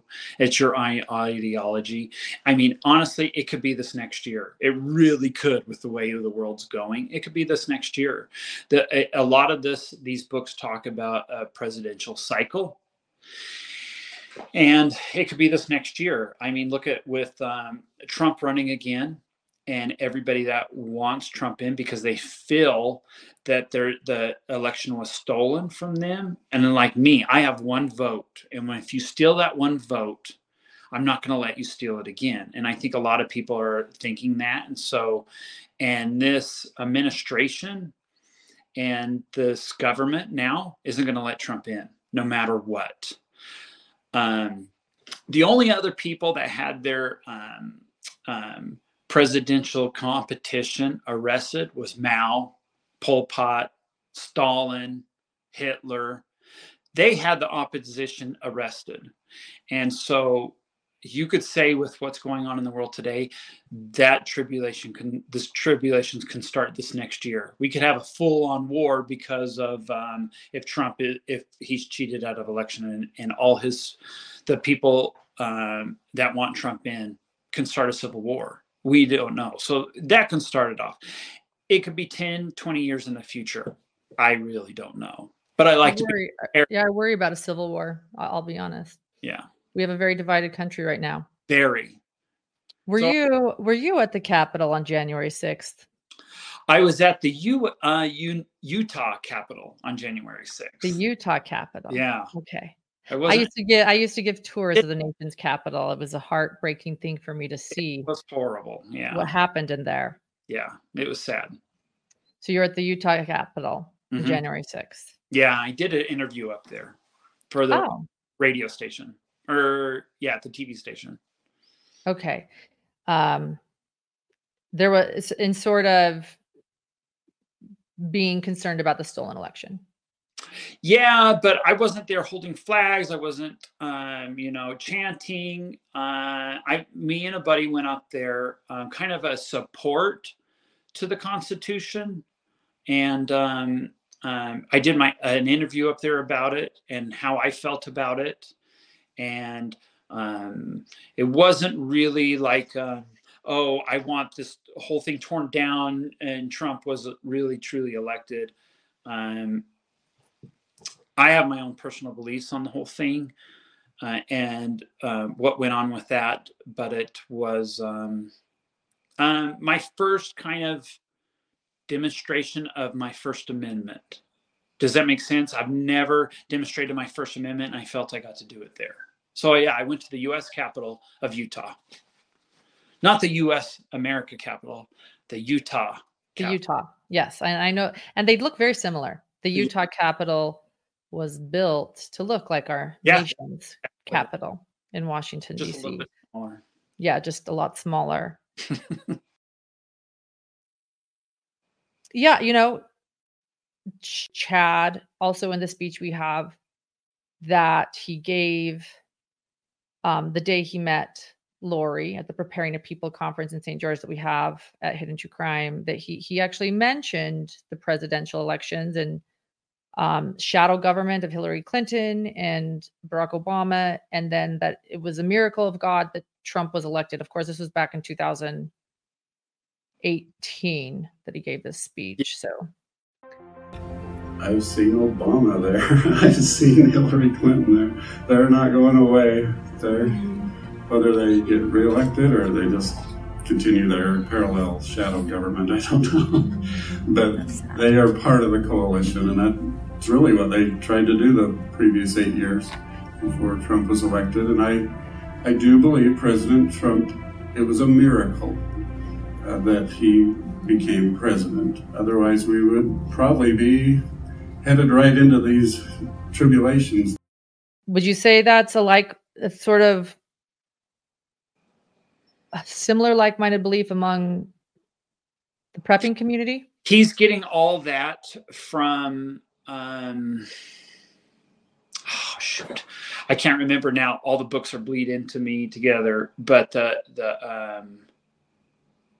one of the books talks about that, and having, there was a prophecy that the second coming started when there was a president that wasn't of European descent. So, and Barack Obama's not of European descent. So they automatically assumed it was Barack Obama. And now I remember Chad saying, that God was answering the prayers and didn't start the second coming with Barack Obama. And that's why Trump was elected. I mean, something ridiculous and stupid. But all that is about Barack Obama and that being the last president of the United States was all because of a book. And it'll pop into my head which one it was. Yeah, I would be very curious. And if we can't think of it here, I'd love to hear. But yeah. Yeah, I would love. Well, I'll tell you right now what it Yeah, look it up. Thank you. Yeah, I can always edit this so that, once you get it or whatever. Get my glasses, my old man glasses here. Because I do believe that Chad took everything from a lot of places, including Visions of Glory. I do believe he took everything from other people. He was the opposite of creative. No, he was. That's all he did was take it from all these books and put his own thing together and then called it his own kind of, which was a charlatan. Did you ever read Sarah Monet's book? That's who I thought Michelle McDermott was when you mentioned her. I was thinking of Sarah Monet, and I do know about her. I've never read her book. Yeah, she's the one that writes about how she overcame and was able to forgive someone in her family for sexual abuse. Is that correct? It was a very powerful book. I loved her book because of that. It was very powerful. And she was an LDS, but after this, she sought out religion, and it was the Mormon church that she said was the true church. I found it very interesting. I think she's passed on now. Oh, she moved to Utah, but her book was good. Yeah, I believe there were other people discussing. Were these books popular in your family in general? Was it just you and Lori? No, just you and Lori? Yeah. I mean, our Summer was a little bit involved in it. My brother, BJ, was a little bit involved in it, but not like Lori and I. Okay. And Alex seemed to get involved. Yeah, Alex is another story with all that. See, Alex had a rough life, a really, really hard life. And a lot of sexual sin in his life. He just couldn't get on the straight and narrow path. He just had a very turmoil life. He just couldn't get his sense of being. He was always like that. Now, when Chad came along and told him that he was the angel, Laman and Lemuel in the first book of Nephi, right? When they were beating Nephi with a stick and an angel came down and stopped them. And why are you smiting your younger brother with a rod? Correct. That was angel. I can't remember the angel, but he was told that he was that angel. That was him in a past life. Oh, wow. And he was a protector. And now he's on this earth because you come to earth several times and to gain experience, which I like to think of that as a good idea. I got it right here. This is President George Albert Smith's vision. Okay, it wasn't a book. It was a vision from President George Albert Smith. He was a prophet of the other church. And he said, there will be a non-white president leaving office. Okay. The Shermith, the blood moons, that she's adding that in there. But he said that the new president will not take office. So basically, the non-white president. He's saying that because I don't think he was saying it's a black president. He was saying of not European descent, right? And we're all here in America of European descent. Right. Well, Barack Obama's not. From what everybody says, he's from Kenya, right? That's his. Not that it was born there. I'm not going to go there. I'm just saying that was his heritage is Kenya, not European. And so Albert Smith said a non-white president leaving office, meaning a non-European. And the new president that will be elected will not be able to take office. So he'll go through an election, not take office, and because the country will be destroyed before he takes office. So that's what that was. Okay. I Googled just now because I was like, I'm pretty sure he's English, Scottish, Irish, Welsh, German. Yes, he's African American. He has a wide ancestry, but he does have European heritage. Yeah. Well, that's what he says. But it's how they're interpreting this. Well, so they're thinking, whenever you see something what was that in the late 1800s? When George Albert Smith. Bad, you want to know the future so bad, and you see a non-white president. So you're saying, oh, well, that's it. He doesn't have European descent. Well, he does because his grandmother was white, and she's of European descent. So the next thing people are saying, not from any of these books, in the circles I hear, because everybody likes to predict that Joe Biden will not finish this term. Kamala Harris will be president, and she is not of European descent. Oh, wow. I don't know if that's true. I've never looked it up because I've never cared to. But these are the political beliefs going among the circles. Well, just that they're just trying to interpret his George Albert Smith's specific prophecy here. Right. And saying that's what's going to happen. Biden, which who knows? Honestly, he can drop dead tomorrow, as old as he is. And then Kamala Harris. We all could. Yeah. And then the next president will be elected but never take office. I don't know. I don't know if she has any white or European descent. I don't know. But there's a lot of superstition per se around presidents and the presidential cycle. Yeah. Okay, we'll go back. We're done with that. Yeah, no, thank you. I want to play a couple of these, just to explain where I see some similarities between Lori's belief system and visions of glory. This is the one where I feel like it kind of implies a lot of the similar beliefs of Lori and Chad. And I know you've read this book, so I'd love your take. Okay. By this time, every translated person had his or her own portal, but there was a learning curve to using it. For an inexperienced person, they could only travel so far and would have to walk or obtain other transportation to go beyond that. Some newly translated people would go out on their missions and then become overwhelmed by what they saw, and with fear or sorrow in their hearts, they could not return via the portals and thus pollute Zion. They had to begin their journeys back to Zion afoot, awaiting the time when they could regroup their faith and overcome their fear so that their portals could bring them back home. All of us began serving the Lord in this way, with little knowledge of what we were doing. We all went out and taught and blessed those to whom we were assigned, and then brought them home by boat, on foot, or by whatever means were available.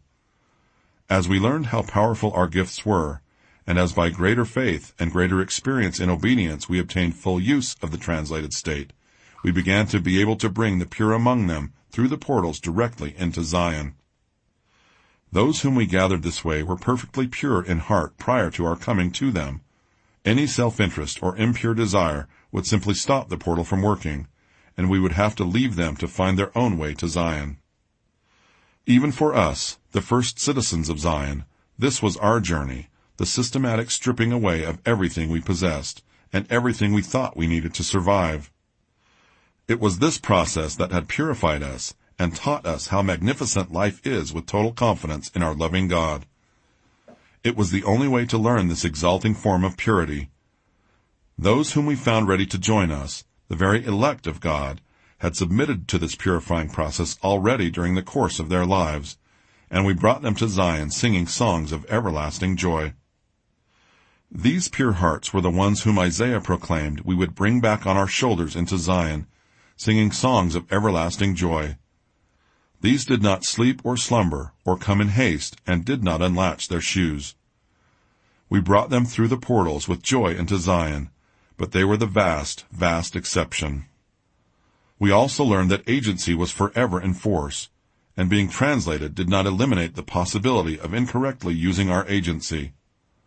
I don't have knowledge of any translated person turning to evil and losing their status and their salvation, but I did hear of a few who learned by hard experience that they had to diligently maintain their stature of righteousness, or the gifts and the portal would cease to work.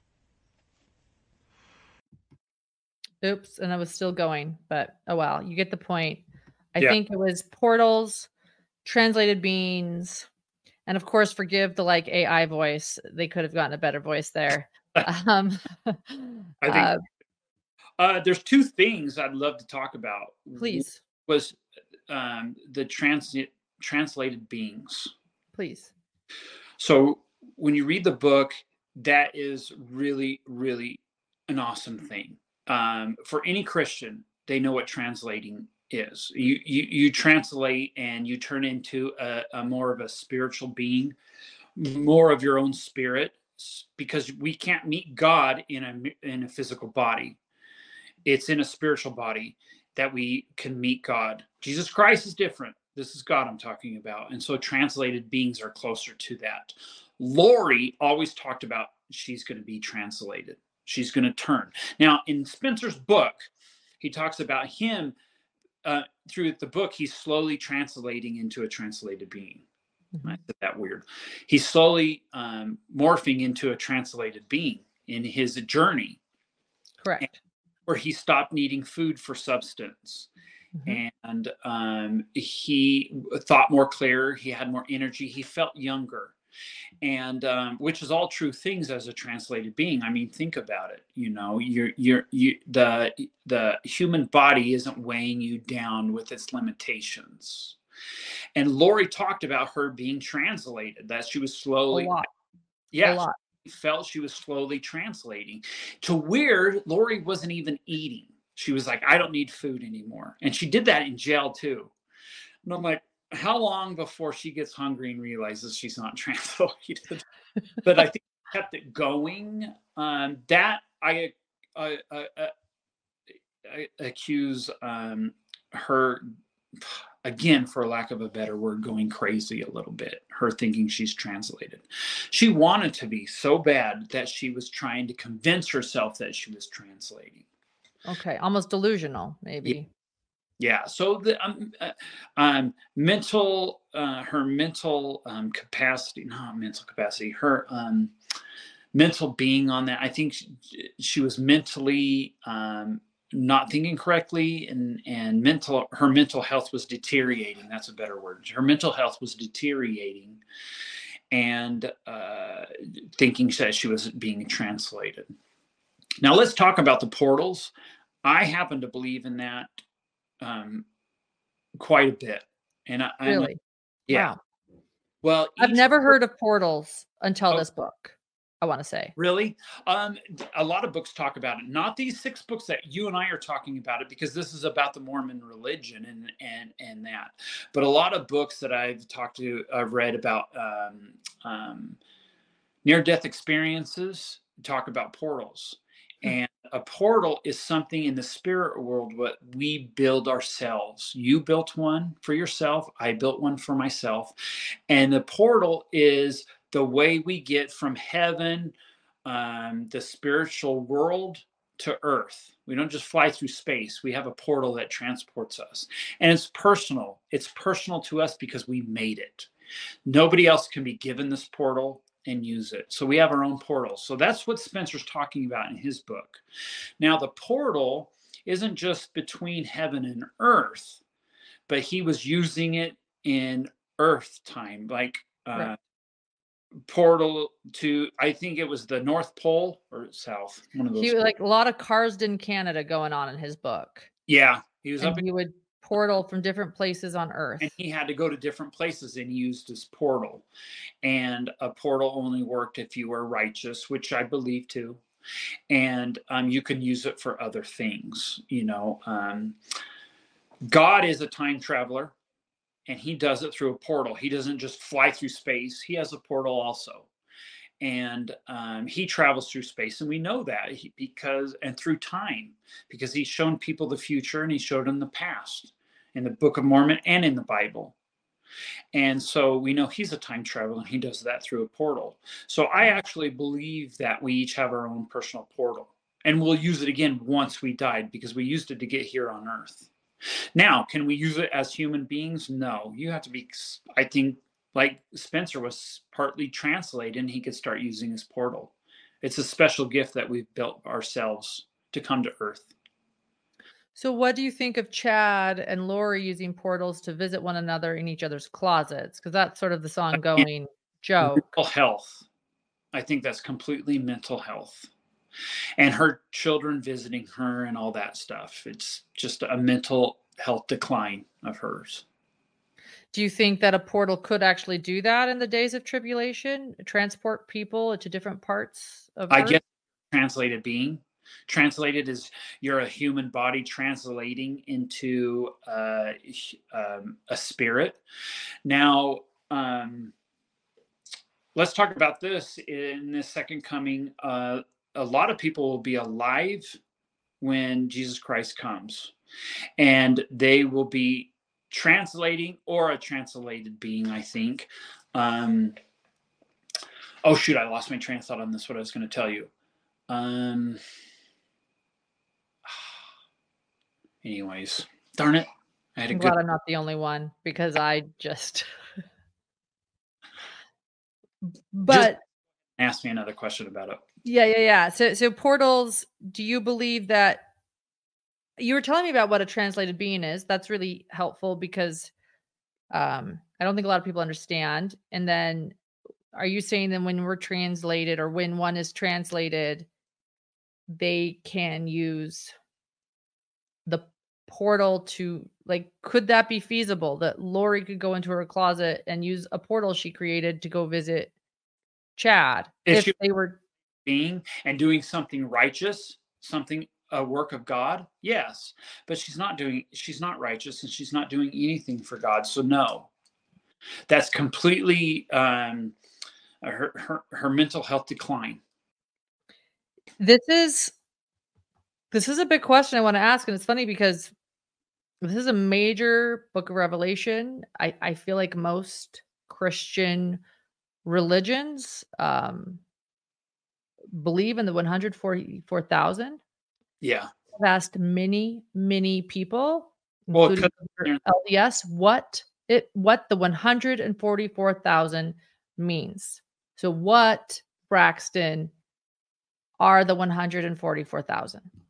The 144th, gosh, I hope I get this right. This is what I've been taught and learned, but the 144,000 isn't, a lot of people think there's only going to be 144,000 left here on earth when Jesus Christ comes, and that is not true. The 144,000 is, you have the 12 tribes of Israel, and what is that? There's 12,000 people in each tribe. So the Jewish tribe has 12, the Ephraim tribe has 12,000. These are 12,000 people of each of the 12 tribes that are kind of going to be leaders and teachers of the rest of the people. So I don't know how many people they're going to be here when Jesus Christ comes. 10 million, 100 million, I have no idea. But the 144,000 are kind of leaders and teachers of the rest of the people. And so going back to one of the first things you said, wiping the wicked from the earth, Is that what happens before the second coming? Yeah, that's the 7 years of tribulation. And the righteous survive and the wicked are destroyed. Yes. The righteous are taken off the earth, and then the last thing that happens to this earth is another planet comes extremely close to it and burns it. And the whole planet, as it turns, just burns completely everything, every tree root, every living organism, everything. The rapture is where everybody is taking off this earth and goes into heaven right before the very end. And the very wicked that are left will be burned to stubble. You want to stubble. Wow. You want to read a really good book? It's called And the Moon Shall Turn to Blood. Oh, you know what? I will text it to you after this. And it's about the Noah. And you know, all the things that happen, not Noah. Moses? Thank you. I know. I get those two mixed up a lot too. That's like, maybe it means Moses. Moses, right? The frogs and the hail coming down and burning all the crops and the Red Sea splitting, you know? Yes. It all correlates with how this earth would act if another earth came a planet came very, very close to Earth. And it would have a gravitational pull where it would split like the earth in half, like the equators, and pull the waters apart. And then a lightning strike would hit between the two and release it, and all the oceans would go back up. And he did a correlation of that with Moses and the second coming. And it's awesome. A lot of people don't know about that book. It was given to me as a gift from my wife's parents. Oh. And I read that and I loved it. It was really interesting. I will send it to you in a text. You got to read it. It's pretty. Thank you. I will. Thank you. I appreciate that, Braxton. Let me play this other thing. This was an interesting part of Visions of Glory. Okay. The most common was an assignment to use the portal. The most common was from Jesus Christ himself. My office was in the temple, and only one door separated us. If he needed me, he came to me through that door. I always knew when he was coming. I never went from my office into the Holy of Holies.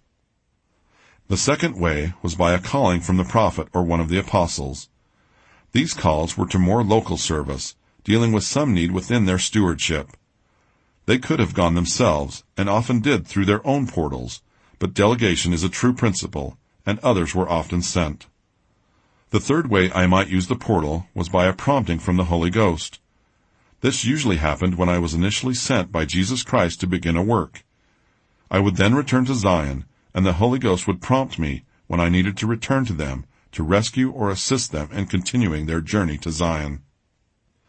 As my spiritual maturity grew, I found that I needed less and less to see or preview my mission through the portal. My faith and ability to receive revelation and to be guided in the moment became much more powerful than sight or prior knowledge. This was to actually have the mind of God. I think it was the very beginning that I was most interested in, where it says that Jesus Christ had an office next to him in the temple, and that they would portal to one another. Is Jesus Christ gonna? Is that a thing? Jesus Christ is gonna be here? No, I don't think so.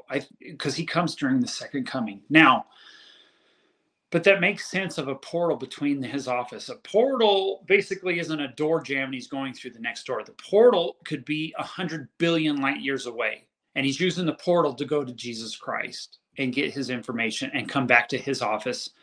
The Holy of Holies is a room that they have in the temple. And supposedly, the Holy of Holies is where the prophet prays and gets guidance from Jesus Christ. Because really, the Church of Jesus Christ is the Church of Jesus Christ, and he's the one directing it. So the prophet gets when he prays in the Holy of Holies, and that's where he gets Jesus Christ's answers. So that makes sense to me that he has that. The portal he has to go through isn't a door jam, like I said, and going to the next office where Jesus Christ is. It's probably going to heaven or the spirit world, the celestial kingdom. I'm not quite sure, but he's going where Jesus Christ is to get direction. Okay. Does that make sense? It does make sense. Yes. Thank you. I hope I'm reading this right of Spencer's book. You hope what? I hope I'm interpreting that right. Well, as he stated himself, it's a metaphor and analogy, which means I think we can all interpret it the way. Yeah, and that's how I interpret it. So Lori and Chad interpret it the same way, the portals. They just assume that they are being translated, turning into a spirit, and their body is turning into a spirit. Where you die and leave the mortal body here on earth and the spirit goes to heaven, they feel they're turning into a spirit with the human body, which people will do, the very righteous. That's not Chad. I want to go back to Alex really quickly because you said some things that were interesting about him. You said he had a very, very hard life. You mentioned his sexual sin, which I've heard that from other people. But why was his life in general hard? He was like a nomad and really had no direction. He got married once shortly. He didn't have a path, and we all have a path in life, right? After high school, we go to college. We find the girl of our dreams. We marry her. We have a plan, have a career, how many children I'm going to have. We all have a plan. And Alex really never had a plan. He just didn't follow one. So he was really all over the place. There was a lot of sexual sin in his life, and he had a hard time with that.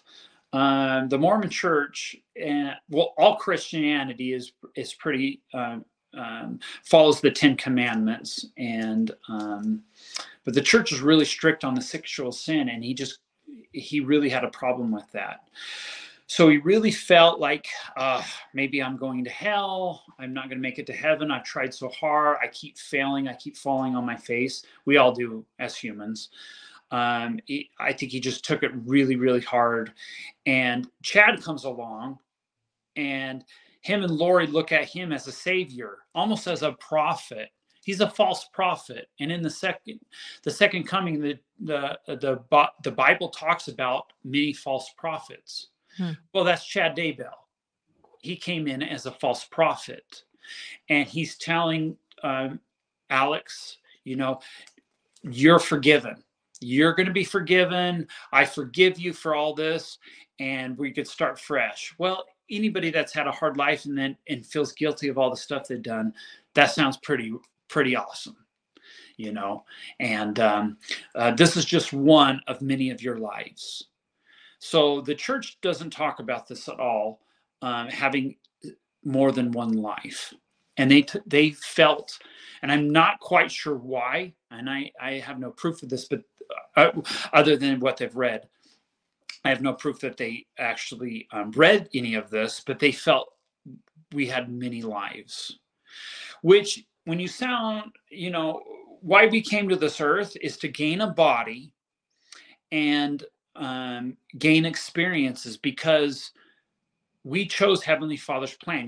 Satan had his plan of coming to this earth, and he'll make everybody be good and go to heaven.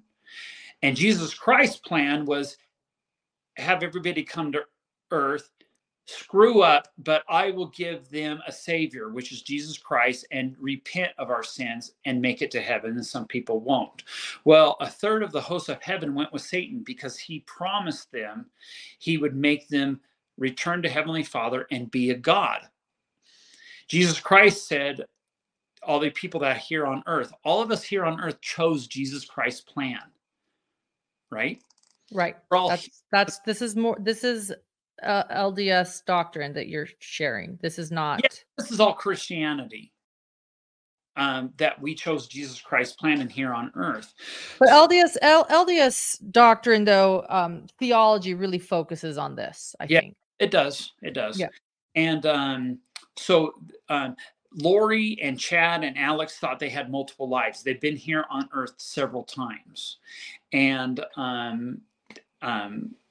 Chad told them that his sins are forgiven, that he was actually a protector in other lives. He was an awesome advocate for Jesus Christ and God, and protected people that needed it. And he was a superhero. Basically, he was a superhero in another life. Well, that makes you feel pretty good from somebody who you think is a prophet and talks to Jesus Christ daily. Right. And so it made Alex feel good. And so they said, hey, Alex, you need to protect Lori because that's why you were here put on this earth at this time. And you need to do this and that and that and this. And he did it. He did do it. He felt like they were forgiving him for his sins, and he was here. He had a purpose and a mission. All of us here on earth, you know, we don't know our purpose and our mission. We just kind of float through life and go through our experiences.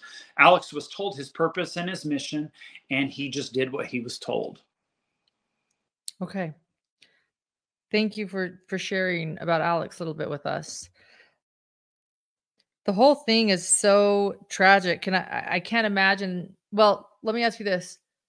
You gave Lori the Visions of Glory book, correct? I think, if I remember right, because this was like in 2010, I think I called her and I'm like, you got to read this book. I'm pretty sure I did. But so you recommended it. It was a long time ago. I recommended so many books to so many people. I can't 100% say I did. But yeah, I remember it as that way. I'm like, you got to read this book. Did she ever introduce you to any book?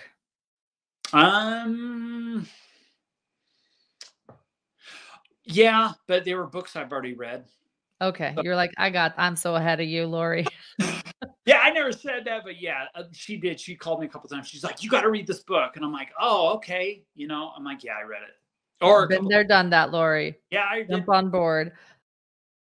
Do you believe in multiple probations then? We were just talking about that. I want to say yes and no. Now, we've never been taught that, but also I think about it like this. If I'm here because God, well, I want to be like God. We all do want to be like God. How can I have one earth experience and know everything? I can't. I grew up in an awesome home. My parents are still married. They still love each other. I grew up middle class, tons of love and support. A friend I grew up with, his parents were on drugs. When he graduated high school, he went on drugs. He is an alcoholic. He floats around. He's kind of homeless. I still get word about from him. He's had a horrible life. Yeah, he's had a hard life. And so I'm like, he hasn't had any of my experience and I haven't had any of his. So how can I expect to know everything like God does, like to be like God? So maybe we do come here several times. I don't know. I don't want to say, no, we definitely don't. And I said, yes, we have multiple lives. I'm floating zero on that one. Because our church doesn't preach that. No, right? They don't. No, they don't. Again, let me explain this. If the Mormon church did, or any religion did, hey, you have multiple lives. Oh, good, because I've really screwed this life up. So you know what? I'm not going to take the hard road and follow Jesus Christ's teachings. I'm just going to do what I want, and I'll be better in the next life. That's what we do. You know why? Because we're human. So no religion teaches that. Well, I think Buddhism, I don't know. Some religions, I think they talk about reincarnation, coming back as something else, but not being a human over and over again. There's lots of experiences of people that you could watch it on YouTube. There's a TV show about it, about people that little kids are talking about this other life they had, little kids. And oh gosh, I can't remember the TV show, but like, for example, one little kid, he was like 4 years old, telling his dad he was a World War II pilot and died in his plane and he had horrible nightmares. And his dad's all like, oh, yeah, well, what plane did you fly? And he's like, it was a Corsair, Dad. And he's like, that's not even a plane. And then he said he looked it up and that was a World War II airplane, a Corsair. And he goes, well, where did you fly it? And he goes, I flew it off the USS something. This is a 4-year-old kid. He looked it up and it was an aircraft carrier that the Corsair flew off of. And his dad asked him, well, who shot you down? And he's like, oh, it was a Japanese, Dad, of course, you know, stuff he would have never known. So, I mean, so you see stuff like that. And I'm like, yeah, maybe we do have multiple lives. I don't know. But Lori really believed that. So let's go back to Lori's mental health on this. Lori thought she had several lives and she was going to have several more. So again, she could have said, well, if I do take my children's life and become a murderer, that's all right, because I could make it up in the next life. Interesting theory. So Interesting theory.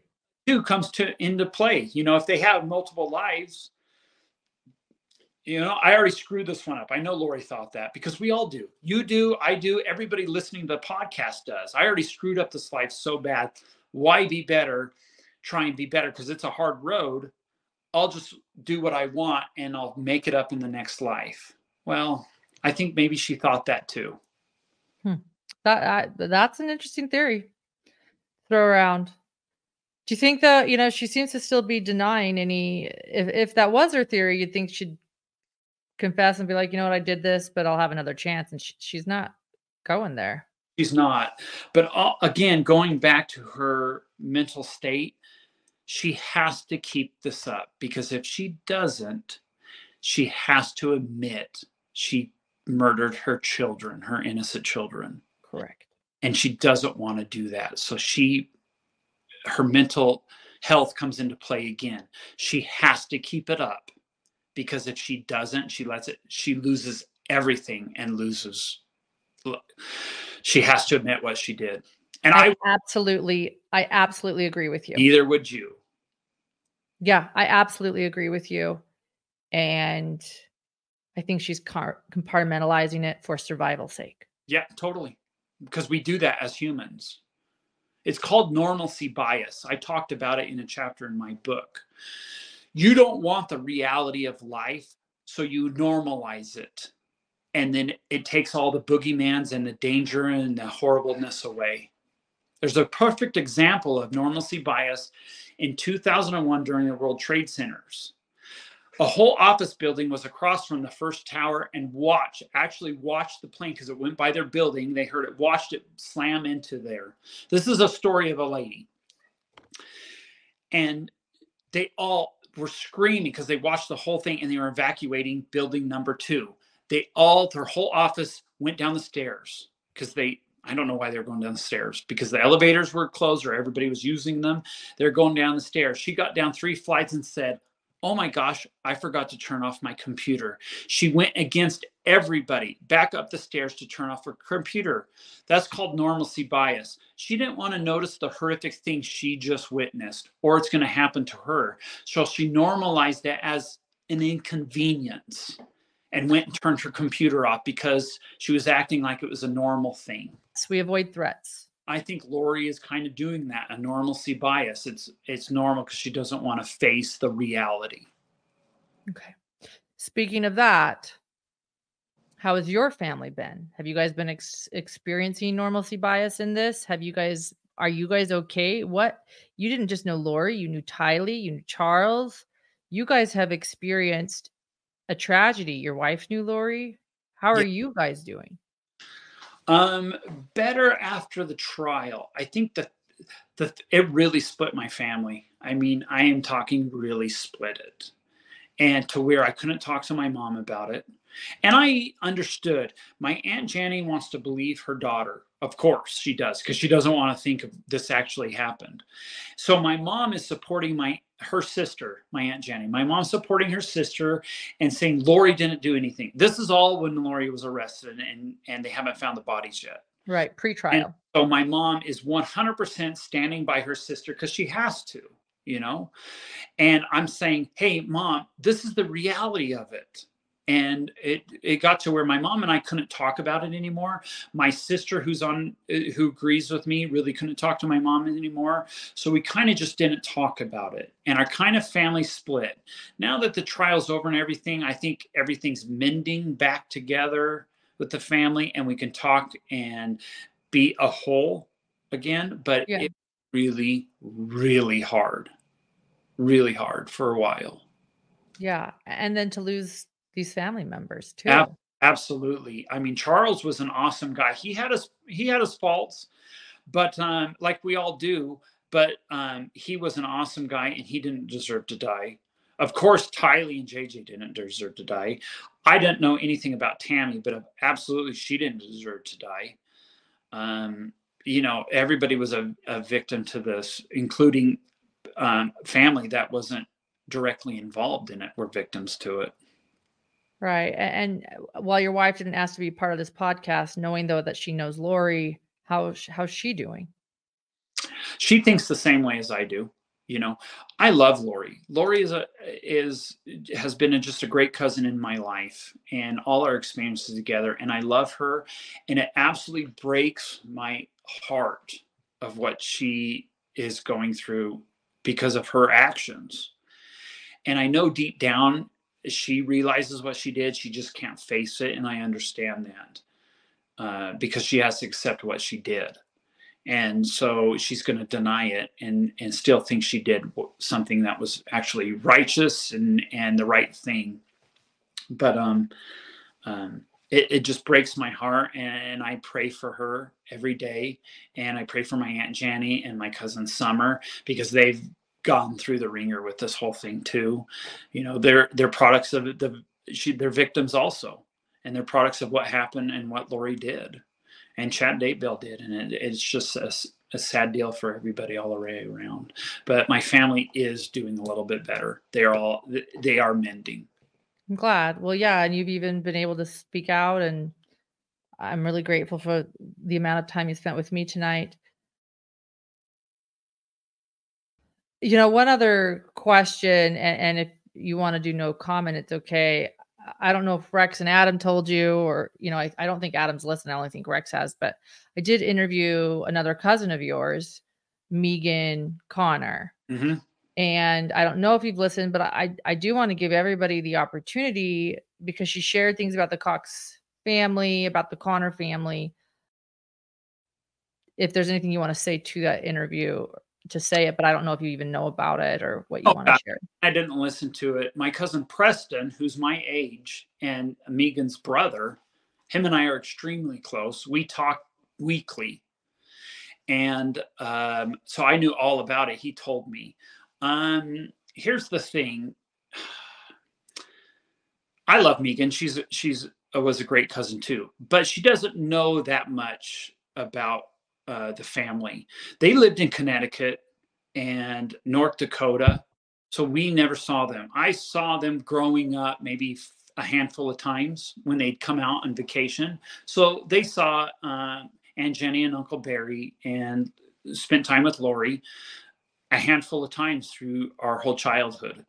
So she really doesn't know the family all that much. Her biggest beef, I think, is the church. And from what I gather, I didn't listen to anything. It just snippets of what her interview was, but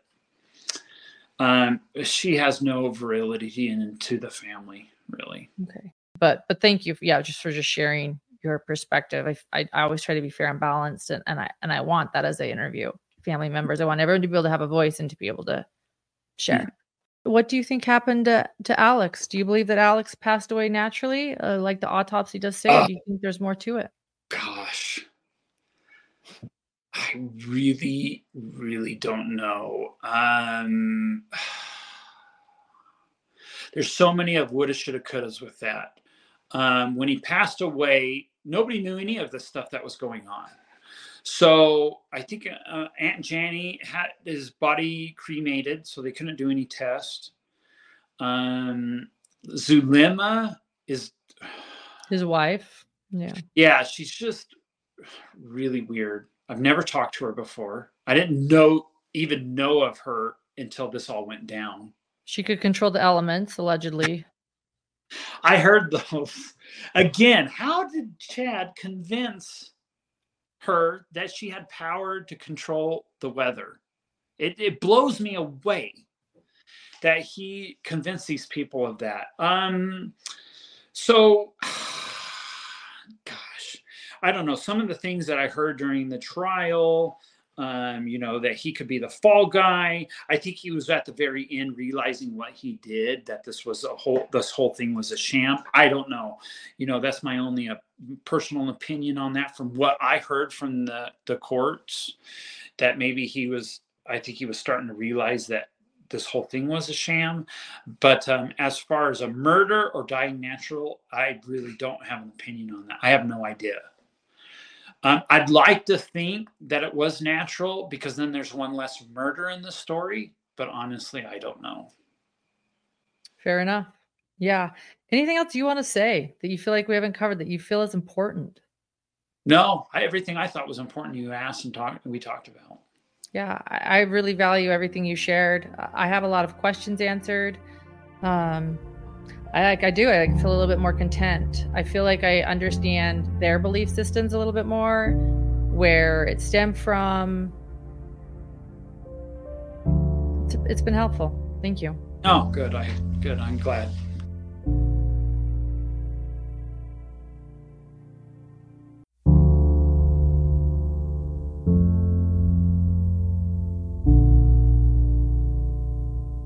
Hello, Hidden Gems. It's Lauren with Hidden, a true crime podcast. As a TV reporter, I learned the art of visual storytelling. So if you're like me, you enjoy listening, but also viewing. You can actually head to our YouTube channel, Hidden True Crime, to watch these interviews.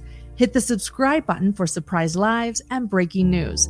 And for exclusive content, things Dr. John and I only dare say behind a paywall, become a Patreon member at patreon.com/hidden true crime. You'll find bonus episodes, early releases, and insider info. Thank you for your endless support.